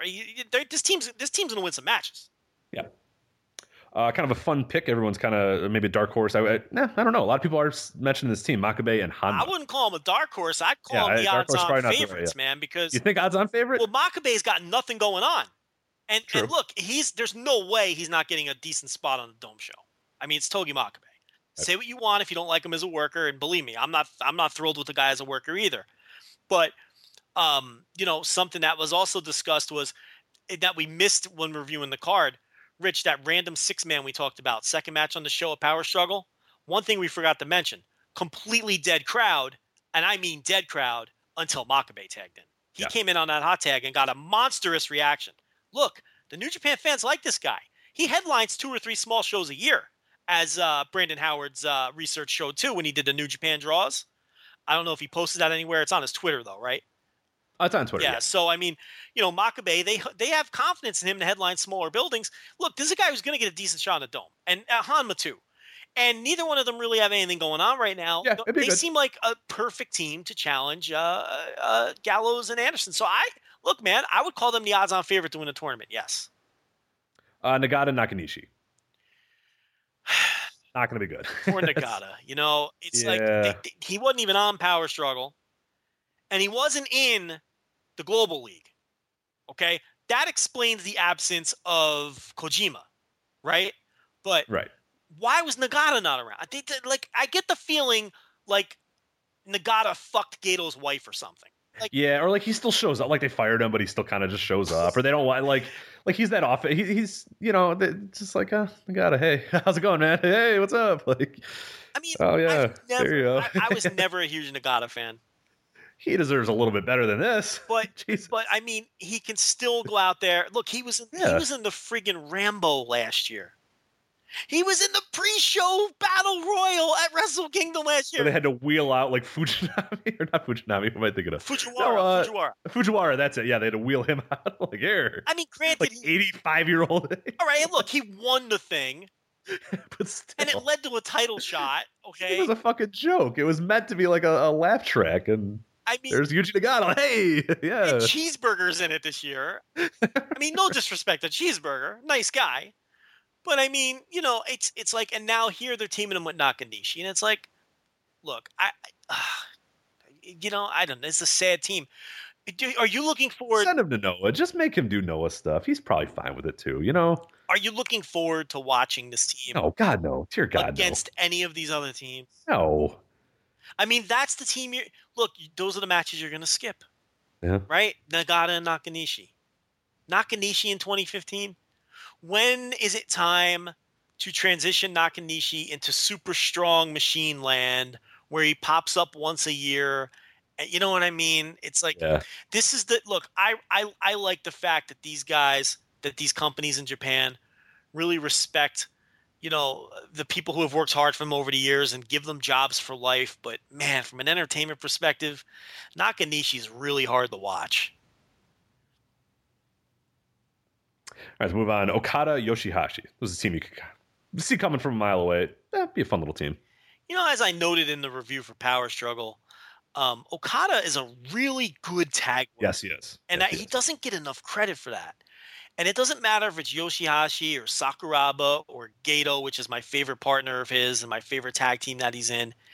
He really takes and maybe it's because of his youth and his body's not beat up like some of the other guys, but it seems like he takes these tag matches far more seriously than the other top New Japan. Oh, absolutely. And he works hard in them. And the other thing about it is he really has like signature offense that lends itself to hot tags. Oh yeah, that drop kick is a perfect way to cap off a hot tag. Yeah. So it's made for that. He's had a really great year working trios matches in particular. And he's a really good tag worker, Okada. And I think that kind of sets. It could be his upbringing. It could be his upbringing as well. That too. The Toriyama stuff, yeah. The Toriyama stuff. You're right. That's a good point too. So there's a lot working in his favor with in terms of it kind of sets him apart from the other big stars in the company. He's a really good tag worker. Yeah, you can't really skip any of his matches. You can. A Nakamura tag, a Tanahashi tag, a 6-man. You could probably, Absolutely. Yeah, exactly. That you can't. Yano and Sakuraba. Not my team. Not my favorite team. Nagata Nakanishi versus Yano and Sakuraba is 1,000,000%. Could you skip that quicker? You can't skip that quicker. You really can't. Bad Luck Fale, Tamatonga. I'm into this team. I like the conflict. Yeah. I'm starting to like Fale. Okay, that's Now, fine. look, here's the thing with Fale. There's the standard deviation on a Fale. Like, okay, so sometimes he's fucking the shits, right? Like, awful, like nearly unwatchable. It makes you think he doesn't even belong on a roster. But his high level stuff, I'm telling you, if you go back and look It's at good. his No, year, I agree with that. I cannot wait to write his profile. Like, like when you create the document and for behind the scenes when we do the New Japan book, and it's like, all right, guys, up for grabs, claim your profiles, and everyone dives into, I'm taking Okada, I'm taking Nagamura, I'm taking AJ Styles.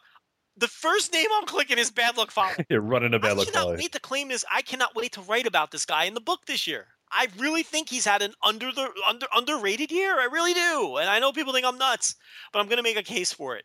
And Tama Tonga is a guy that I've been putting over all year long. He's so underutilized. Every match they lose that he's the one that's going to lose. The guy takes great bumps. I really think he's found himself as a character. I'm very interested to watch the matches these guys have in this tournament. Absolutely. And then we'll move on to the final team, a team that, of course, if you're a frequent follower or reader of voiceswrestling.com or Voices Wrestling on Twitter, you knew that Christopher Daniels and Frankie Kazarian and the Addiction were going to be there because Matt Treby had an interview with Bill Behrens, Pro Wrestling's power agent, who told us in that article that we did many, many months ago, the profile that they were going to be in there, and here they are.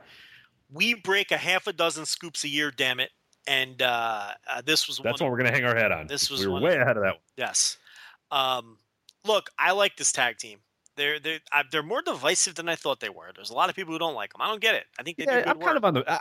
I'm in between. I think they're good, but there's a lot of people that think they're like one of the best tag teams going right now. I don't know if I put them. I don't think they're one of the best tag teams going, but I like this tag team, and I think that they're going to do good work in the New Japan environment.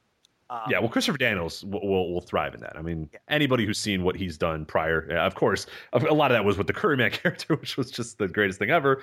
But, I think he's he's a guy who, and we waited a profile actually this week. Matt Treby again talked to Daniels and Kazarian about it, and you could tell these dudes are pumped for it, especially Daniels, who was very much ready to get back into the fold of New Japan, or at least work in front of that crowd again and work in those events. So I think they're going to absolutely deliver to a tremendous level. I mean, they're going to want to show themselves off a little bit here. So expect big things. Christopher Daniels, I tell you, on the final night at the pay-per-view, right? Like, they're obviously not going to win the block. On the pay-per-view, when they're in a random 8-man tag, is there any chance that Christopher Daniels gets sick in his hotel room and Curryman replaces him in the match? It'd be the greatest thing. I really hope so. For people that haven't really seen what we're talking about or don't know what Curryman, just look it up. He's the greatest. I mean, I'm hoping for that. I really am. There was a match I saw.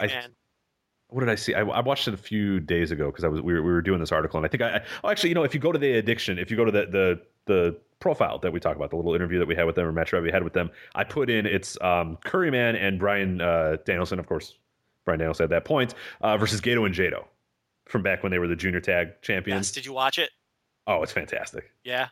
I love Curryman stuff. Yeah. Just the first 5 minutes of Curryman are the greatest thing ever. Just the entrance, the ripping of the t-shirt, and there's another t-shirt underneath it. Like, it's just like the stuff he does. And you can tell, knowing who the guy is underneath it, like if you just out of context thought, who's this fucking weirdo? But knowing that it's Christopher Daniels and knowing that he's probably just got the biggest fucking smile underneath that mask. Yeah. As he's doing all this stuff, as he's, straightening his hat or whatever. It's so great. Curryman has held New Japan gold, Rich. He has. If I'm not mistaken. Yeah, he was a junior title, junior tag title with Bryan Danielson. That's right. So this man is coming back. But he has a problem with the drink, though, as we've found another exclusive thing that we found out on Voices of Wrestling many, many years ago. That's right. And Curryman has not appeared. No. Christopher Daniels, of course, who did that interview with us, I asked him where his pal Curryman The loudest was. interview we've ever done on Voices of Wrestling. Christopher Daniels screams into the phone. He's so excited. He just loves it. To the point it destroyed the audio to where we almost didn't post it. one of the worst audio quality shows we've ever had, but one of the best 20-minute interviews we've ever had. Short little 15-20-minute interview because it was supposed to be about TNA and you guys talked about Curryman for fuck that. I was going to talk about what I wanted to talk about. Okay, we got the TNA stuff out of the way early, and then I wanted. And you could tell too. He was like, "Yeah, we're gonna lockdown." Okay, yeah, what's up? So let's talk about all the other stuff that I do in my life. Yes, I knew they were going to cut in like they continually did that week, ruined interviews, so I had to get it in. But I asked, where's Curryman? He said, "Look, from what I understand, Curryman has a problem with the drink, and he's been having hard times lately. So we haven't seen Curry Man since that point. Yeah. So listen. I'll go this far, Rich. I'd be shocked if he doesn't do it at some point in this tour. Yeah. Not for a tournament match. I don't think they'll do it for a tournament match. But a random 6-man in the end or whatever. Yeah, why not? I think it'll make an appearance. It has to, right? It has to. There's no way he could do his tour without busting out. See, now you're working myself into a shoot now. If he doesn't, I'm going to be so upset. Let's see the last time for Curry, man. That's May of 2015. He pops up every so often. Oh, he did pop up. Where did he pop up as Curry? SWE Risky Business in Sheffield, England. He did it in England? Yeah, he did it again in England in SWE. All right.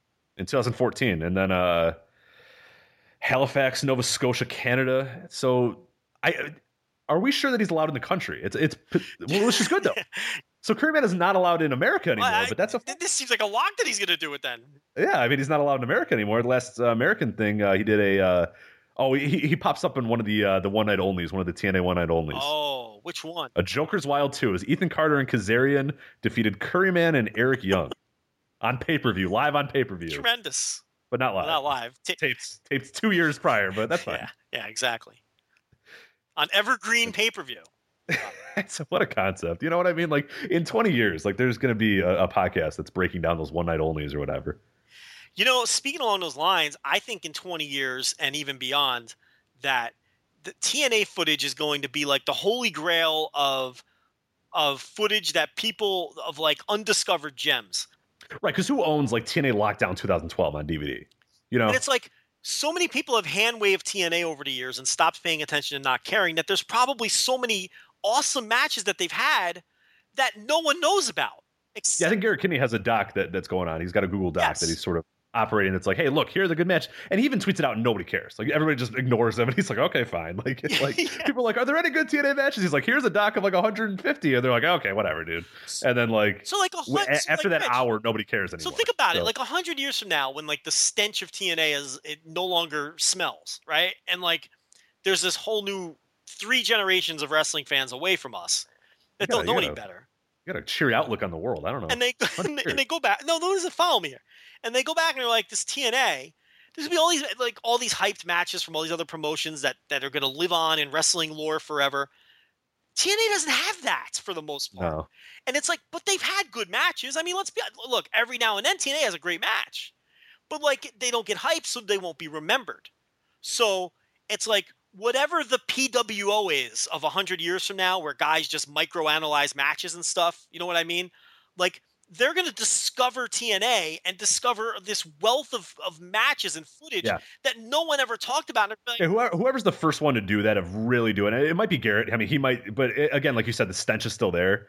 So most of the work he's going to do, unfortunately, Garrett, is probably going to fall on deaf ears. But he'll be somebody. Somebody will find that archive of that Google Doc in 2040 and be like, "Whoa, 100 good matches with TNA. Let's watch them and analyze them and discuss them." And yeah, there'll be a whole podcast and website devoted to this underground renegade outlaw organization. TNA was. I'm telling you. Yeah. We might not be alive for it. That is going to be a thing. It's going to be TNA is this great underrated promotion. Yeah. No one's going to care about the booking at that point. No one's going to care that they fucked this up and they fucked that up or whatever. It's just going to be. No, because it's going to be out of context. Yeah. You know, and so it's just going to be about the matches, and people are going to find, and they're not going to go back and watch the terrible one. They're going to go back and watch. They're going to find all these great matches, and they're going to watch them, and they're going to be like, "Wow, how are these matches not talked about?" I'm telling you, it's definitely going to be a thing. All right, let's get to the B block here. Sorry. Yes. Create the diversion. Joe Gannon doesn't do timestamps anymore, so you don't have to worry about that. Right. But we can make any diversion we want and not have to apologize. But B block, Goto and Shibata. Any chance they win this? This would be my other team. But you do bring up a good point that maybe they'll be preoccupied with Evil and Naito, so they won't need to win this. Now, look, here's the thing. I think there's about a half a dozen teams that could win. But I really think the favorites are Makabe and Hanma. But unlike most years, the winner isn't completely obvious. Yeah, this is the team that could win. I mean, it wouldn't shock you if this team won. Right. The only thing that would be a deterrent for me would be, would they do a rematch of last year's Dome title match with New Japan? I think they would. True. But I mean... if there's one company that wouldn't shy away from that, it would be New Japan. But yeah, I agree. That it'd be... Because then what do you do with Naito and Evil? Yeah, exactly. Then they have to face somebody, and that's Tenzan Kojima. Well, Any chance of them? you knew they'd be in it. I mean, So yeah. No, I don't think they. No, I don't. No, I don't. Well, then again, what do they have? Speaking of rematches, yeah, they have nothing to do either. Right. So I mean, look, can I say that they have 0% chance? No, I can't say that. But I wouldn't put their chances any higher than their vote percentage in the One Hall of Fame. So they have a 12% chance of winning this tournament. Yeah. That's probably Who are those people? I don't. If you listen to this and you have an observer ballot and you vote for Tenkoji, just talk to. We just want to talk to you. It's okay. We won't make fun of you. No. Well, we will make fun of you. We will, but we just want to talk. I just want to get in your head. I want to get in your headspace. We want to know why. What's the reasoning? Look, because you might look, man. They might come up with something that we hadn't thought of. Exactly. Or they might say, look, because they've been teaming together for on and off since what, like the late 90s, right? Yeah, exactly. Yeah. Mid 90s even. I think it was 96 or 97, I think, is like the first time when I think I found that they were a team. Right. So it's like maybe they headlined a bunch of shows as champions that no one remembers that did good business, and maybe this person, and if you're someone who found that, who also thinks that they were a great tag team who had great matches, well then maybe you can justify throwing a vote their way. Maybe you can. Someone can make the argument that they're the most, prolific tag team in New Japan history, and that means something to them. And I don't know. I would love to hear the angle, though. Yeah, we just want to hear. I just want to talk. It's okay. Then we'll make fun of you. But let's talk first before we rip you apart. But we will rip you apart. Yeah. Naito Evil. Another one of the teams, I just could win. The problem is it's a weird dynamic to face Guns and Gallows. Yeah. It wouldn't work. It'd be weird. So I'm kind of talking myself out of all these teams. And yeah, but that's all right. And leaning even heavier towards Makabe. Well, that's what we do. We ruin all suspense and surprise. And that's right. Because we have to overanalyze and overthink everything. So even when surprises do happen, we've already... Like this AJ Styles, we've already ruined it in our own heads. We came up with the surprise 5 months ago and then spent too long analyzing it so that we ruined the own thing and then it happened again. So to be fair, though, maybe that makes it more fun than when there is a... I don't know. Anyway, Nakamura Ishii. 0 chance. Yeah, 0 chance. But they'll be fun. But that's a good team. Yeah. You're not going to skip those matches. AJ Styles and Yujiro. Yujiro's back. Hey. I think. Yay. Carl Anderson, Doc Gallows. 2 Bullet Club teams in the same block. These are champs. They're not winning. No. And then Matt Taven, Michael Bennett. Woo, boy. I mean, what the fuck is this? Why? I don't know. Why? They love Maria's ass. I mean, and I don't mean that to be. I mean, that's legitimately the only thing you can really say. The only reason they're here. I mean, like, I'm not doing that to be an asshole. I'm not doing that to be a misogynistic shithead. But that Matt Taven gets bookings because his tag team partner's wife has a great ass. Like they're not any good. That's legitimately It's I don't like them one bit. No. So that's that B block is a little rough around the edges, but the B block is rough around the edges. Look, Taven and Bennett actually had a good tournament last year. They did. It was all downhill from there, and they become parodies of themselves, which is shocking for this team. which when you really think about the Kingdom becoming a parody of the Kingdom, that's what their New Japan run is. It's just like a. And now, all 7 of their matches are 6 how many? 7, 6 matches. All 6 of their matches are going to, there's 7 teams in each block, right? Yep. 1, 2, 3, 4, 5, 6, 7. Yep. Yeah. All 6 of their matches are going to be the junk that we saw against Guns and Gallows. It's all going to be which partner is going to be hypnotized by Maria not even being half naked. Yeah, well, let's break that down. Every team. Goto Shibata. See, that's the hardest one. I think they're gonna be tough. They might just kick her. They might just forearm her and They might knock her off the apron. Shibata might just drop kick her and say, "Get out of here." Yeah. I don't like women. I got no time for you. Right. Too busy kicking ass. So Tenzan Kojima. I got Tenzan. Oh, Tenzan. Here. Tenzan, without a doubt. Tenzan probably does that on his normal days, smoking in some weird strip club or whatever. Like that's Tenzan to a T. Tenzan might dance a little. Could you see Tenzan dancing a little? Kojima might have to knock some sense into it. I Tenzan all the way. Naito Evil. I could see Naito sort of not a no sell, but he'll look at it. You know what I mean? Like he won't be shocked, but he'll be distracted. I see Evil. He might just stare at it the whole time. He might just follow her the entire time. Maybe Evil will looking at her. Maybe Evil will just kill her. Just suck her. Or no, he grabs her underneath the ring and then she never comes back. I mean, literally kill her. Maybe Evil will just like she'll be doing her business, right? And he'll just like bite her neck and she'll just die. Maybe that's how that'll go. Listen, if they kill her off like Paul Bearer, I wouldn't have a problem with that. I would have no problem with that. Nakamura Ishii. Okay, so this is exactly how this is going to play out, and I know that I'm right. She's going to do it to Ishii, and he's going to stand there and tilt his head over like a child who doesn't understand. It's definitely going to be Ishii, and there will definitely be head tilting involved. Okay. That's how I see that one playing. Okay, we're holding you to that one. All right, AJ Styles and Yujiro. Oh, well, come on. That's okay. AJ, the king of the asses. The king of the asses, Yujiro. This is clearly going to lead to the finish too. I mean, Yujiro is not going to be able to resist these temptations. The match might not even start. I don't think Yujiro is even going to be able to get in the ring. You know what I mean? Like, AJ already fell for this once before, if you recall. Right. Like a 6-man. He ended up dancing with Marie. Maybe they're going to surprise you. Maybe there's a surprise. Like I said, we overthink it, but maybe there's our. Maybe Yujiro. Where Yujiro's like, no, dude, focus. Don't worry about the ass. Like, I have asses. I'll give you an ass after. Right. Maybe Yujiro is. I have Mao. You can have her after. Just win this match. And AJ can't stop. He doesn't want a Japanese girl. He wants to. Maybe he's so oversexed that he's not impressed by Maria. That's what I mean. Yeah. I get ass every day. What the hell do you think this is? Nothing to me. I got two women. I see butts all day. Yeah, all day. You could be on something. Maybe Yujiro's women will pull Maria off the apron. Oh, that's true. Yeah, Mao. Maybe a Mao Maria feud. How do you know the names of these women? Oh, everyone knows Mao. No, Rich. Everyone does. I don't know Mao. Oh. How do you know her name? That's weird. It might be a certain affinity for a certain type of woman that I. Oh, you dig these Asians, huh? Oh, of course. You know this. I know you dig the MILFs. Oh, yeah, you do like the Asians. That's right. Because we talked about, like, if there was an Asian MILF, you'd really be in trouble. Oh, yeah. Like, Gail Kim. Yuji Nagata's wife, wasn't it? Check this out. Like, Gail Kim in 10 years, you will not be able to resist those. I remember Yuji Nagata's wife? Oh, Yuji Nagata's wife. Oh, yeah. You're such a weirdo. She's not a babe. Oh, she was. It's the opposite of a babe. Yeah, you're wrong. Rich. You're just wrong. That's fine. There's 22-year-old women running around in yoga pants. Yeah, whatever. With supple breasts and these nice tight hard bodies. Yeah, I've been there, done that. And you're looking at yes, of course you've been there. You know me. You all 3 times that I've been there and done that to supple breasted 22-year-olds. Yes. And you're looking at Yuji Nagata's wife. Oh yeah. I mean, I'd prefer Mao. I mean, let's be honest. I prefer the supple Asian, but got to take what you can get.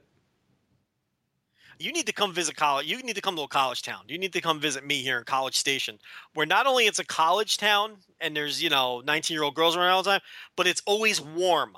Okay, that's the difference because boobs and butts go away for like 8 months here. Yes, because like now until like mid-May, like you don't see any woman at all. Everyone's just wearing sweaters, and you just assume everyone's from the 90s. And yes, nothing. Everyone's Elaine Bennis, and you're like, I don't know if they're hot or not. I can't tell. Right. They're all covered up. It never goes away here. Okay, I'm constantly bombarded with 20-year-olds scantily clad. I'm constantly bombarded in that. Okay, it's impressive. So you need to come visit here and see that. You might have got a little taste of that WrestleMania weekend, but of course you're too busy getting married. I mean, sorry. I mean, what are you doing? I'm not getting married on WrestleMania weekend for the. Well, I know, like that's your people people are like, oh my god, why would you schedule on a WrestleMania weekend? Like it's not me, but it's I'm leaving for these things cost money. And I'm leaving for the excursion the day after WrestleMania. So trying to sell that of, hey, I'm just going to go to WrestleMania and then come back, and then we can leave for the. Isn't working. That's a hard sell. It's a tough sell. Yeah, I got a stare, and I went, okay, well, listen, fine. My offer's still on the table. The bachelor party. I know. I said, what about a bachelor? No, forget the bachelor party. I got a better offer for you. How about I get ordained between now and April, and you guys just do the wedding and WrestleMania all in one shot? I'll take care of it. I'm down. You could be married by Joe Lanza. That's a great story. I don't know how you're not ordained yet. I come to think that seems like something you should do. It's not a bad idea, right?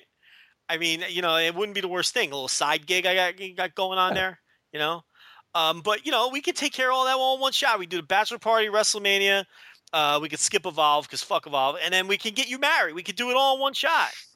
You know what I mean? Hi, everybody. Rob McCarron of Shake Them Ropes here, reminding you to check out voicesofwrestling.com this week. Up on the website right now, Matt Trebby profiles The Addiction as they enter the World Tag League Tournament this year. You can discuss everything New Japan Pro Wrestling on the Voices of Wrestling forums at voicesofwrestling.com/forums. Chris Harrington returns with a new WrestleNomics Radio this week as well, discussing all things WWE Q3 results. We appreciate all the support that you give to the website and our podcasts, and we love your continued support by using our Amazon affiliate link when you do your holiday shopping. Visit voicesofwrestling.com/Amazon, shop like normal at no extra cost, and your purchases help support the growth of Voices of Wrestling. Check out Voices of Wrestling on iTunes, Stitcher, TuneIn, YouTube, Downcast, and more. The podcasts are free, the website is free, the debate is free.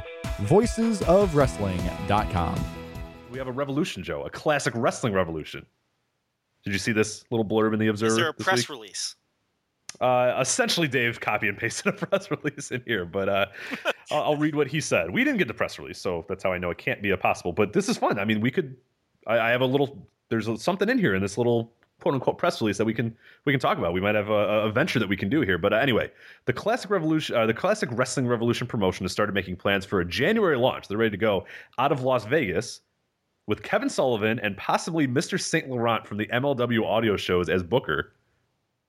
How's that work for you? With Jake Roberts as a trainer, and with other names being leaked, including Joe Laurinaitis, a.k.a. Animal. Does that get you ready to go? So far, this reminds me of every... Oh, and Shane Douglas is a big part of this as well. This reminds me of every 2002 post-WCW startup that had an X in one of the three letters. Or WWA. What was that one in Australia? Wasn't it WWA? They all had W's and X's in the names. Yeah, right. WX. And they all would run like one taping and then quietly disappear. But go ahead. Okay. The man behind the CWR and they were all built around Kurt Hennig. But go ahead. Right. Yeah, he was the champion of like 17 different turnbuckle. What was the one that Dusty Rhodes had? It was like Turnbuckle Championship Wrestling, right? He had one as well. CCW? Yeah, he had something too.